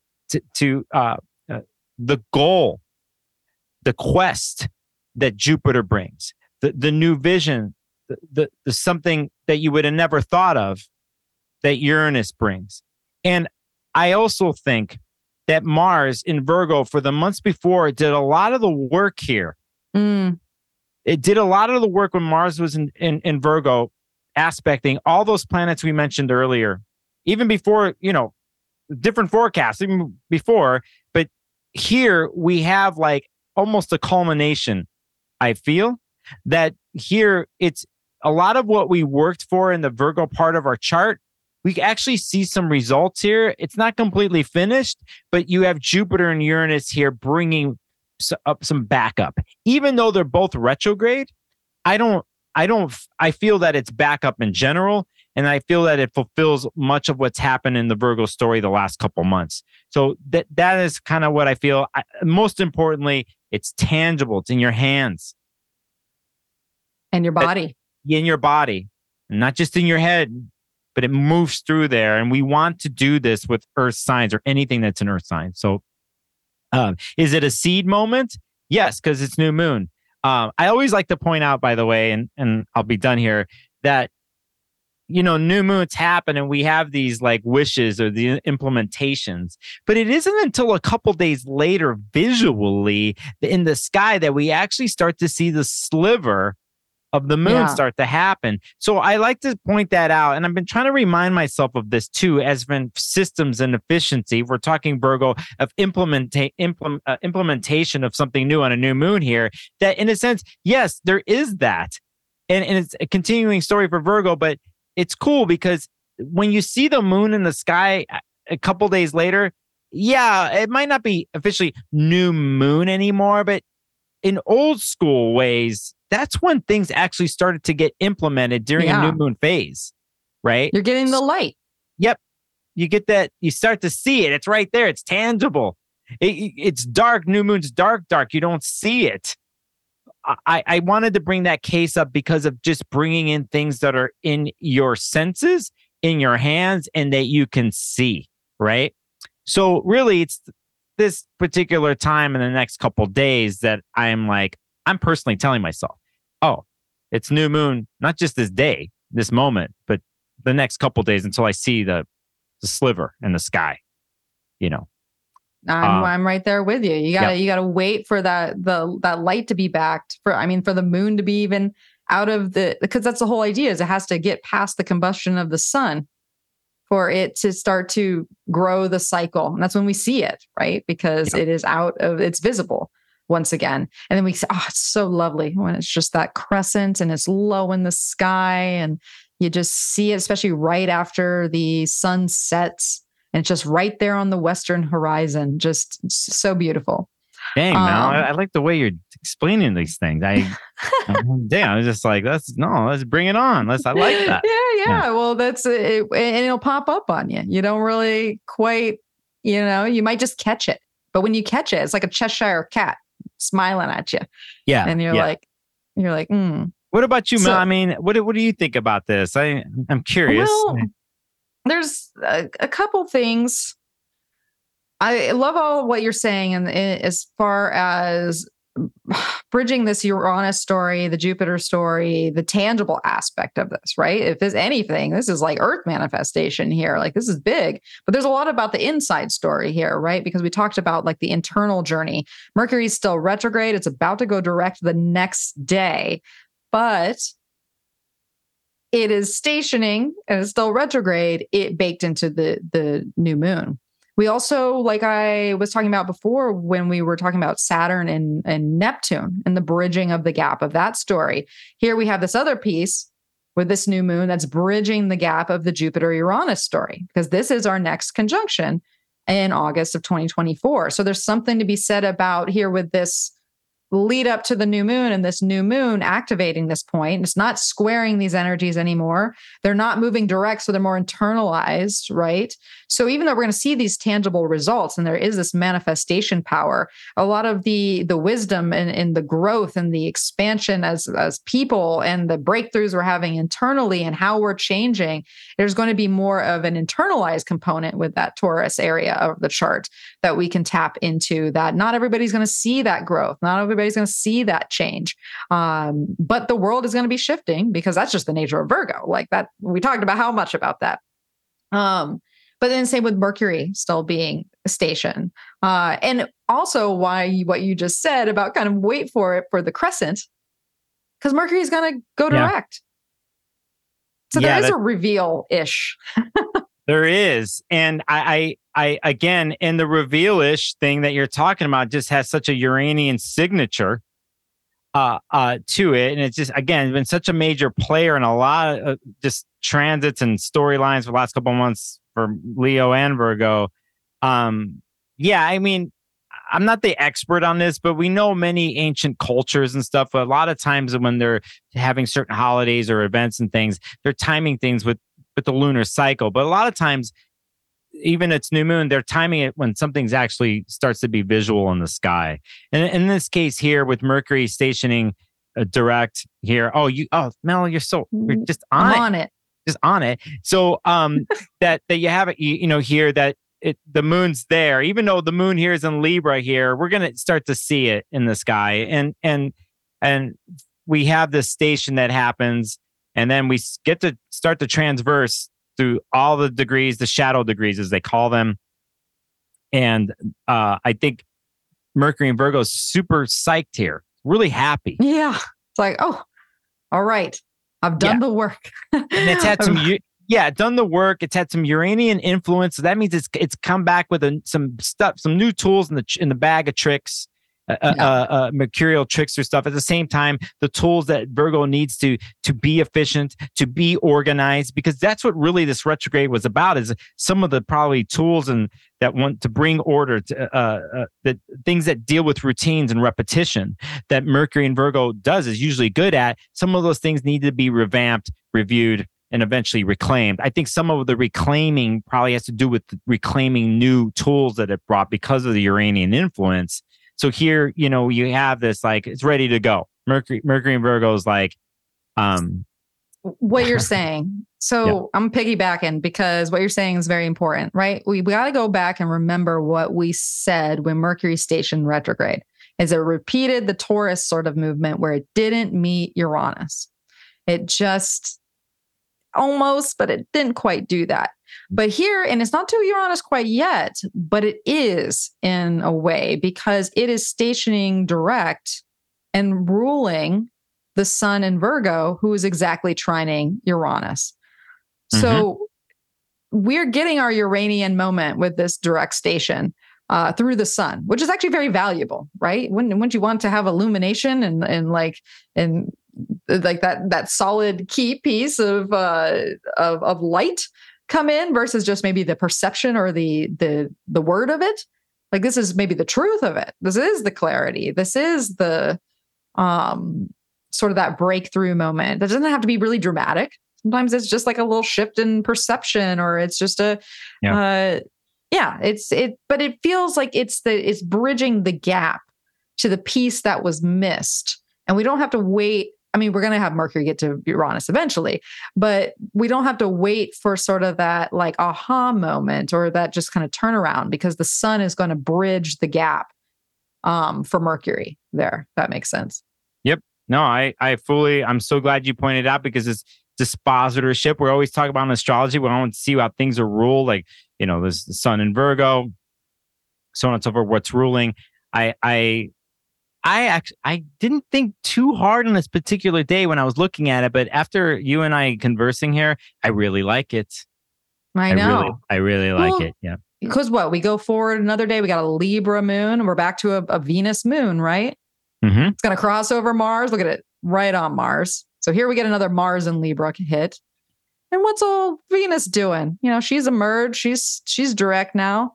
And she's making her third square with Jupiter on Saturday, September the 16th. So that's a fascinating kind of, as the crescent moon, waxes forward and we're having all these sort of shifts. This is a really highlighted period, Friday and Saturday, the 15th and 16th, getting off this new moon, because we got this last, if anything, it looks kind of fun.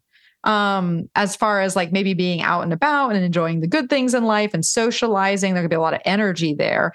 If there's relationship conflicts of any sort, if you're trying to grow in a union, this can definitely kick some things up, right? Because there's going to be the tension from that Jupiter and then the Mars component.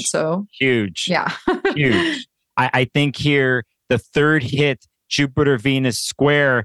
Again, we want to work with squares. They get set off at a 90-degree angle. There's a challenge that happens because something needs to change. There's already been 2 of these that have happened. Here, in a sense, if one is on the level of evolution and understanding, learning, and moving forward, here, I think Venus and Jupiter can work together finally in a certain type of way, especially because she's emerged out. She's newly reborn. I actually think this is a huge weekend for you personally, Mel, because of what we were talking about with your launch. Is that when we go back to the beginning of the month on the 3rd and stuff, when Venus stationed direct, here we are, the chapters, because we got a couple other chapters that are going to happen down the line here with Chiron's going to be next, and then Uranus with Venus to get to implement things here, what they learned during the retrograde and fulfill certain things. So not to make squares like it's a horrible aspect. They start difficult, but when you have 3 chances, you have a third chance. You're activating and you learn. A lot of times with client work, you'll see charts. I'll see charts. Somebody's got a bunch of squares in their chart and stuff. And initially people are learning astrology like, oh my gosh, that's squares or whatever. And like, yeah, that means they had to learn quick, really off the bat.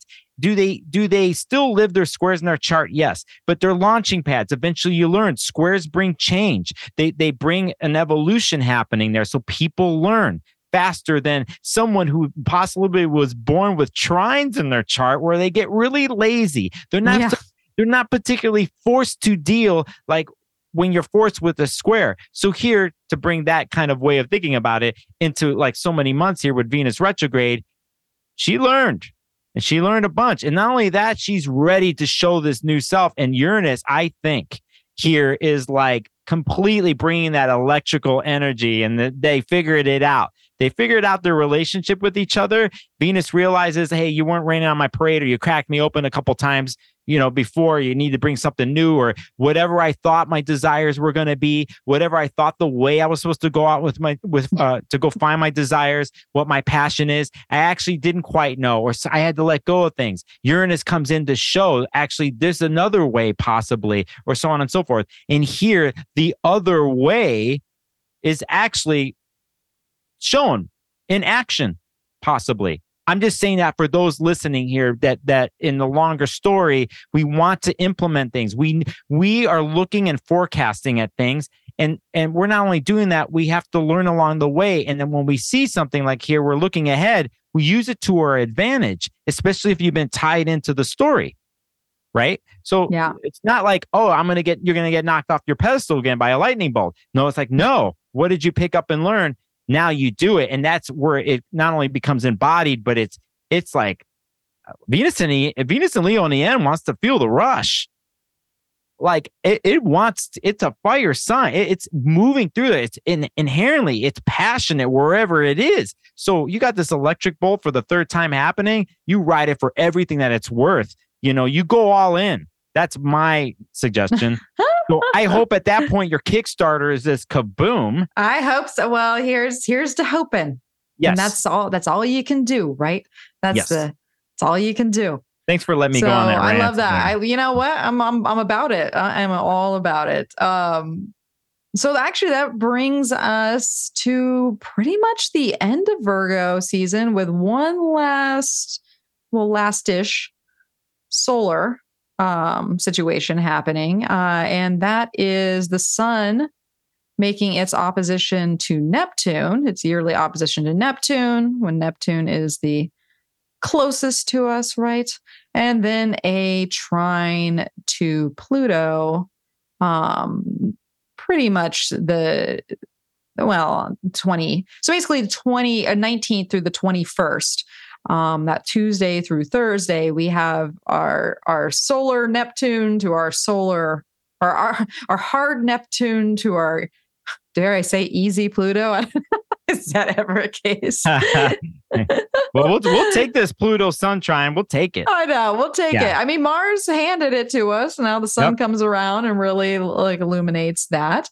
So an interesting way to end the season, right? We've got a Scorpio moon taking place, kind of leading us there, and then a little Sag action when the actual Pluto part happened. So I do imagine maybe the Neptune piece, especially with that Scorpio moon opposing Jupiter here, can be a little, a little watery, a little. It's intense. It's a little booty, maybe. A little intense. Might be remembering some stuff in the past that you forgot. Some scorpionic person in your life is going to remind you of something you did 20 years ago. That's like me all the time, being a Scorpio rising. I'm constantly reminding myself of. Just can never let it go. Just like. But we're letting go, right? That's one of the things we said about this season. Maybe this is the perfect time. This is like, maybe, sometimes it's just a chill. Like reality, Neptune can come around and all of a sudden we're like, oh God, I don't have it in me. I just need a break, or I'm not as focused as I've been this whole time with this Virgo. And you're like, when do I get a chill? Can I just daydream? Can I just Netflix and binge for a little bit? Yeah. I think I like where you're going with this, because if we go back to what we talked about earlier, when we talked in this podcast video, and when we talked about the lunation that happened with Saturn and the moon in Pisces, right? And then we talked about what happens later in the day where the moon moves away from Saturn into Neptune, right? And then we talked about earlier where we had a Saturn Sun opposition at the very beginning of the Virgo transit. Now here we're like ending with Neptune on the other side of the Sun. And maybe it is what you just said, actually, Mel. That got to chill out, actually.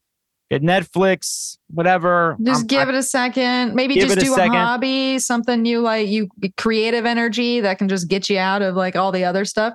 Because Pluto come around and you're going to be back in the game. Like that, like there's the great productivity, I think, that can come with the Sun and Pluto meeting up.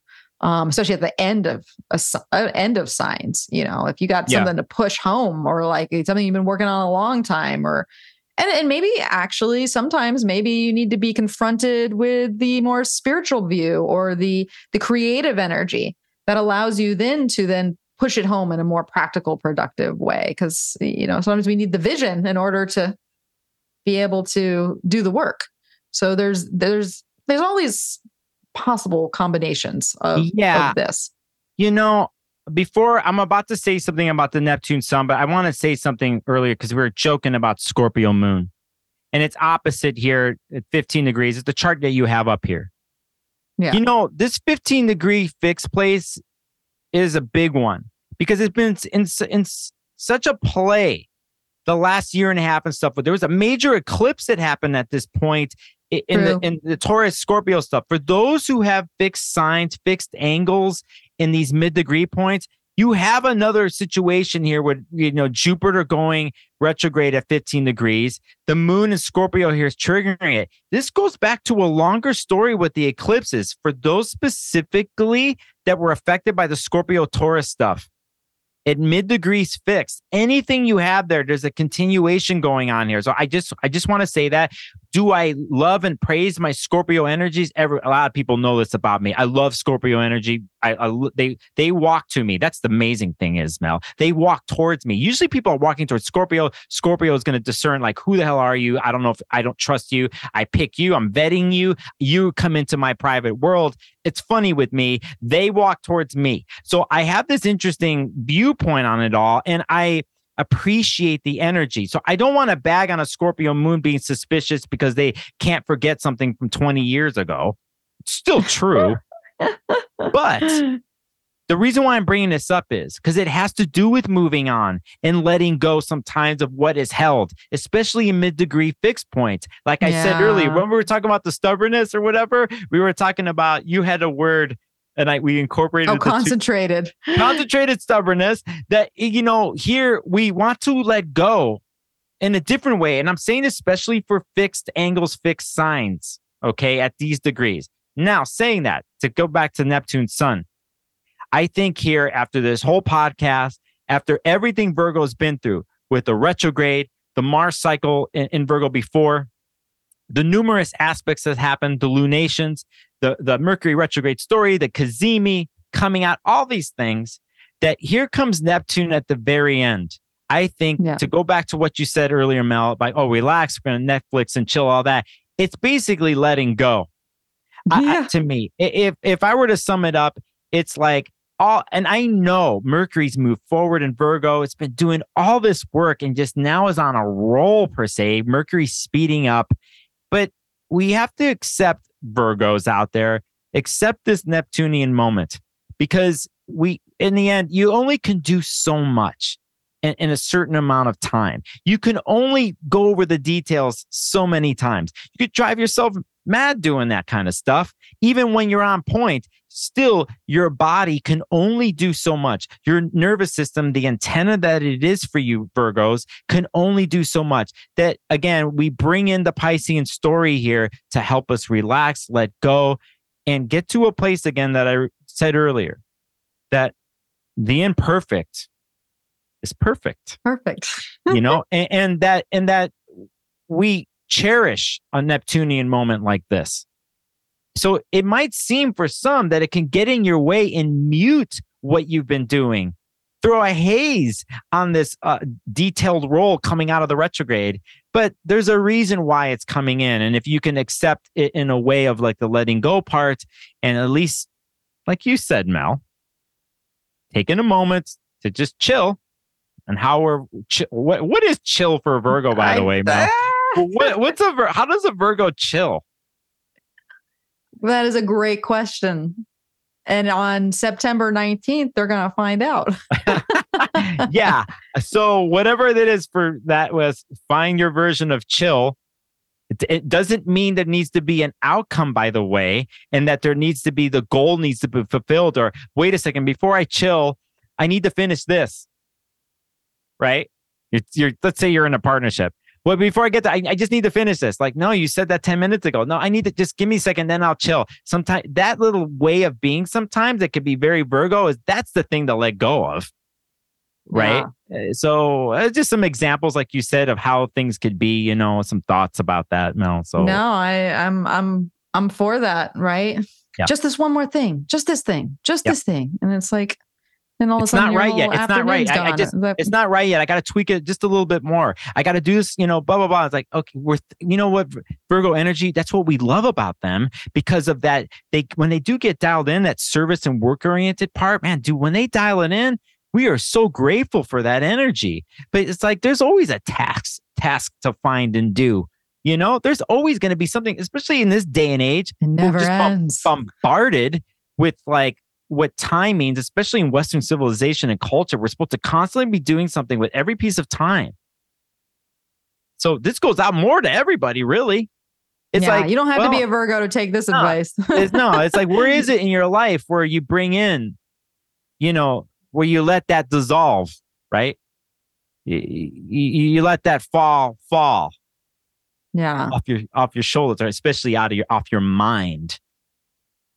I have to watch this again because I'm really talking. I'm really talking to myself, Mel. So. I feel it. Oh God, I've been working nonstop. Yeah, I need this. Can we fast forward this Neptune moment into the? No, we're gonna fast forward, timing, Mel. Right? We're gonna fast forward. Not just us here talking. For those listening and watching, we're gonna fast forward to when the Kickstarter hits its goal, and the celebration for all the hard work that you and I. Yet there's a cohort involved in this, correct?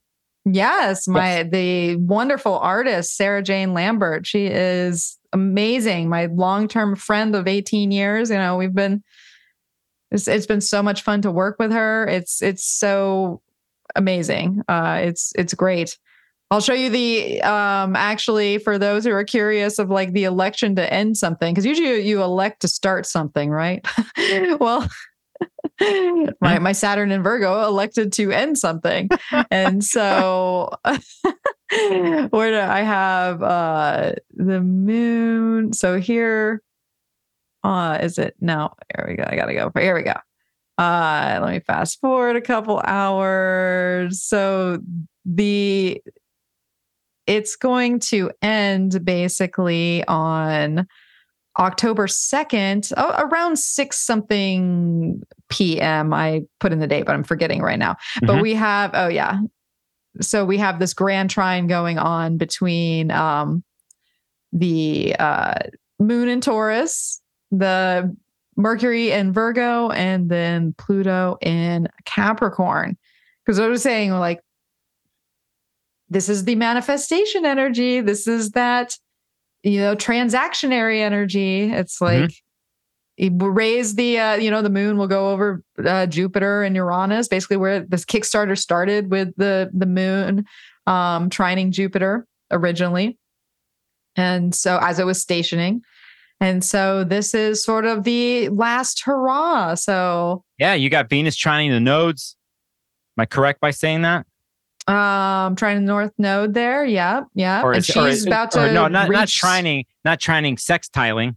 Trining the North Node, sextiling the sextiling, South. Correct. Yes. She's flowing with the nodes. Yep. She's flowing. The moon squares her. It's basically moon squares her, trines Mercury, and then trines Pluto. And then, Pluto loves to put the finishing stamp on everything, right? Oh, yes, it does. It totally does. Mel, I feel really good about what you're doing and what's happening here with you. Let's be real. I know we're going on a personal note here, but you're taking a risk. It's always a risk to do things like this on many levels creatively. Yeah. But considering the transits and what we've talked about today too, and knowing some things about you, that's the rush of life. It is.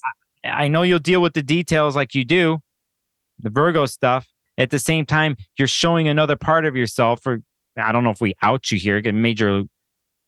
Your Scorpio rising. It means your top of your chart is your 10th house is where you stand on the stage. What you're the authority on, your career, all that stuff, and you're living it. You truly are a practitioner. You're going for it during this time. So I think in those sense, for those watching and listening, of how we take in astrology in our lives, whether we're doing it ourselves or we get a reading, we look. and we see and we do our best, and then we use the information, So knowing you, Mel, and where you stand on things, and inherently your heart, creatively, where you come from, I feel really good about what you're doing and the timing. So not that you needed my stamp of approval or anything. You know what? Leo will always take a little validation. You're incredible. Like I needed You're it, incredible. You're incredible. You look great, by the way, on this podcast today. I just want to say, I love the way you laugh. Your brain, that's the most important thing with you. Like for me, is like the way your brain works and goes. I see it, all of it. So one of the key features, before we get to our last word here, one of the key features actually with the deck that makes it, a little bit unique in the concepts that I came up with is that is based on the lunar phases. So it's round, right? Oh. So this is going to be a whole different way of reading the tarot, where we basically read it in its form, and it can have new moon. It can have, this waxing energy. It could be the first quarter. It can get to the full. It can be this disseminating, this last quarter, getting to the balsamic phase. So it can take these purities of the archetype itself, but show you the different stages of how they're, of the story. Right. So it's not quite upright or reversals or anything. There's going to be all this nuance, all this Virgo. It's going to be all this Virgo that gets played into these cards. And so I'm excited to share that whole system with everyone. And it's going to, I actually like what you just did, because something circular, like if you had the card spread out on the table and you're on the opposite side of the room, right? If you were looking at a traditional card, it's, if you use reversals in tarot, some people do, some people don't. But if you look at it's either one way or the other. Yeah. But if I was looking at the card spread and I caught a different way of looking at it, because when you were turning the card, the artwork's beautiful, by the way. Oh, but it was moving. Like it felt like the artwork was moving. And I think it's cool, especially with tarot. Like there's what we learn, people studying, because I do a little bit of that, but it's like how messages coming through and insight comes through. That is really cool when you're removing the card and its relation to the phases. So it's fascinating how it comes together. I mean, it's in the relation to the phases and then the relationship to plant life, because that's essentially tarot of her is of Mother Nature. That's the her. But the moon is also our great her too. She's a very strong feminine figure. So there's different layers of her going on here, which come follow the Kickstarter and I'll tell you all about it. So that being said, let's wrap up our Virgo season with our if you had one word to describe, what do you think this Virgo season is going to look like? One word. One word, Mercury. I have two, but it's something I've already said. Well, that's okay. You can reiterate, and I'll give you two only because you're a Gemini. Let go. Like, I knew you were going to say that. I knew you were going to say that. That's the Cancer. Let go, Virgo. Come on, let's go. Let's go. Let's go down the river. Let's just chill and do nothing. Come on, let go of that. Let go. That's I can't help it. That's the one that came up. I thought about this too. I was thinking about a word last night, and I was like, kept coming back to this place. But it's two, and it's let go. It's so simple, and it's, but it in this case, it fits. I mean, we do have a Pisces full moon that we talked about, and bridging the gap of the Neptune. It fits in a couple different scenarios, right? I have to say this, Mel. I have an affinity for the Virgo world and people in my life that have had the sun, their moon, a bunch of things like that. I've always had a deep connection. And I think a lot of times in the end, I mean, I'm saying let go, 2 words. But for those listening out there who have Virgos in their lives, or someone Virgo moon, or they're connected, you're outside of them. Do something for them. Serve them. Serve them in that way. Support them. Work on the details for them. And in one way, you are helping them let go, because they'll get dialed in and they'll just serve and work. And honestly, they need to be praised for that. And a lot of times they won't say anything. but they secretly inside, like they want to hear it. So it's like, tell them, show them, be the Virgo for them, and in that way, it actually could help them let go because they don't feel alone in the task. Right? They don't feel alone. This goes back to what we talked about earlier of like, Virgo's the step before Libra until you start integrating socially, right? Or in relationships. But you could do that right there. And I think a lot of time, I just know this from experience. I appreciate them so much in my life. In my personal life, I've had the energy come in and be just help me with things I would have never seen in my systems and working, and grateful. But I do know that reciprocation and basic like confirming and acknowledgement of them means everything. It actually can even relieve pressure off of them just because they can find themselves in an alone place with that kind of energy. So I just wanted to say that we love you, Virgos. We see what you do. We're so happy for your knowledge and wisdom. And so anyway, those are my 2 words. Well, I love it. I love it. And I'm gonna break the rules too and have 2 words too that are an antithesis to yours. But I think we're gonna find that we need both. It's a mutable season, right? So mine are dial in. So dial in, which these areas of your life and these fine tuning that we're looking at, dial it in. But then also be able to let it go, right? Because you can only dial so much in. You can only do so much. You can only tweak so much. And then you have to let it go. Because that's the funny thing is, what do you do when you get writer's block? What do you do when you're just creatively blocked? Walk away. Go take a walk. Give it space. You let go of it. And then all of a sudden, it comes right back. The muse starts to speak again. And then you can go back into it. Then you can dial it back in. But you can only get so far because it's a push and pull. It's an attraction, right? It's not consistent. It's immutable, sideways. So that's, I think that is what I'm going with here. I'm glad you brought in the other side. Well, actually, because we need both. It's not one or the other. Especially in this case, especially with the transits, everything we talked about.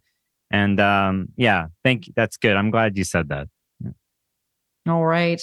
Well, Nicholas, we've come a long way. We've been on a long journey. Hopefully he's not melting to death in Portland right now. That has ungodly heat. We're hitting 107 today, and I live in an attic. Yeah. I have a system. I have a system going on here in the room in order to do this. A Virgonian system.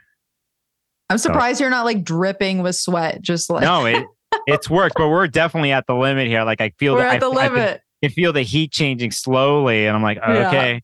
But we gotta get you out of here so you can go to the coast, cool off. But in order to do that, people need to know where to find you. What you got going on? I'm on planet Earth. If you haven't heard of this place, it's an amazing, complex planet. Anyway, it's beautiful. And you can also find me at sparklesofgold.com. That's my website. I have consultations. My YouTube channel, Sparkles of Gold, where I'm spending a lot of my time and have some new things coming up. I'm on Instagram too, and a couple other places. But yeah, I also, just to say this, I work behind the scenes at ESAR, which is a major astrological organization that's going through a change right now. So working with them behind the scenes for a big website launch that's going to happen right after the Mercury station. So that's going on here too. And a couple other mysterious side projects that I'm working on that people will know about. Anyway, I had to be cryptic too on this answer. You could find me Sparkles of Gold anywhere. Sparkles of Gold anywhere. All around there are sparkles of gold. You see a sparkle of gold, then I'm there. You know. Oh my gosh. I love it. All right. Well, I will always share information of the guests on my webpage. Hopefully, I've got so much going on. I'm like, hopefully I'll get there. But either way, I'm always touting Nicholas. So don't worry, you'll be able to find him. And find me energeticprinciples.com. You can also find me at tarotofher.com too. Now I'm redoing the website for our tarot launch here. So be on the lookout for that. And then same with the Kickstarter that will be launching September 4th, because we are going to have some early bird decks. So if you get in there right away, there will be the reward of a little bit of a discount. You'll be supporting and you'll be saving. Why not? So definitely check that out. And same with social media. So I've been on Energetic Principles, but I've also been doing the Tarot of Her Instagram account and also on TikTok. I am learning. I know I'm learning the TikTok ways. So if you're on that, Tarot of Her will get you there. And also I have my monthly newsletter, The Heavenly Wind, that goes out at the beginning of each month. So you can sign up for that. Consultations are open, but I'm sort of taking a break because I got a lot on my plate right now. So you might not be able to get in for a while if you want to do that. But either way, I hope you support us or you find interest, or if you're just curious, visit me, send me an email. I'll tell you all about it. All right. Well, what else do we got to share here before Nicholas melts? Okay. Well, do you like what you hear today? Did we share some valuable information? I think we did, so spread the good word, share the podcast, share it with a friend, whatever feels good to you, right? Or leave a review if you listen to it on Apple Podcasts, or if you're watching us here on YouTube, leave a comment, share what you think Virgo season will look like. If you have any comments about what we have talked about or any additions, we're all ears and we'd love to hear it. Subscribe to her channel. Oh yeah, I forgot about that. CTA, the call to action, very famous on YouTube. Please subscribe to your channel. You're getting close to 1,000 subscribers, which is huge. It changes the YouTube game. Anybody out there, please hit the subscribe button for Mel. It'll change things on YouTube. For when you hit the 1,000 mark, they open up a bunch of different services. So. Oh yeah, so subscribe. You heard him. You heard the man. Subscribe to my channel. I've also been putting the shorts that I've been doing on TikTok and Instagram on YouTube too. So if you're a YouTube person, you'll see that content there too. So yeah, subscribe, share, and like. Is that what they say? Yes. Subscribe, share, and like. Ring the bell. Ring the bell below. Ring the bell. If you've made it this far, because if you have, congratulations. You just listened to us for over 2.5 hours, super fan. All right, Nicholas. Well, it is always a pleasure getting to chat with you, all things astrology and just all things. So I'm so glad you were able to join me. Thanks for having me, Mel. Thanks for having me on the show again. Absolutely. All right. Well, we wish you the best during Virgo season. Remember to dial it in, but also remember to let go. And as always, may the stars be with you.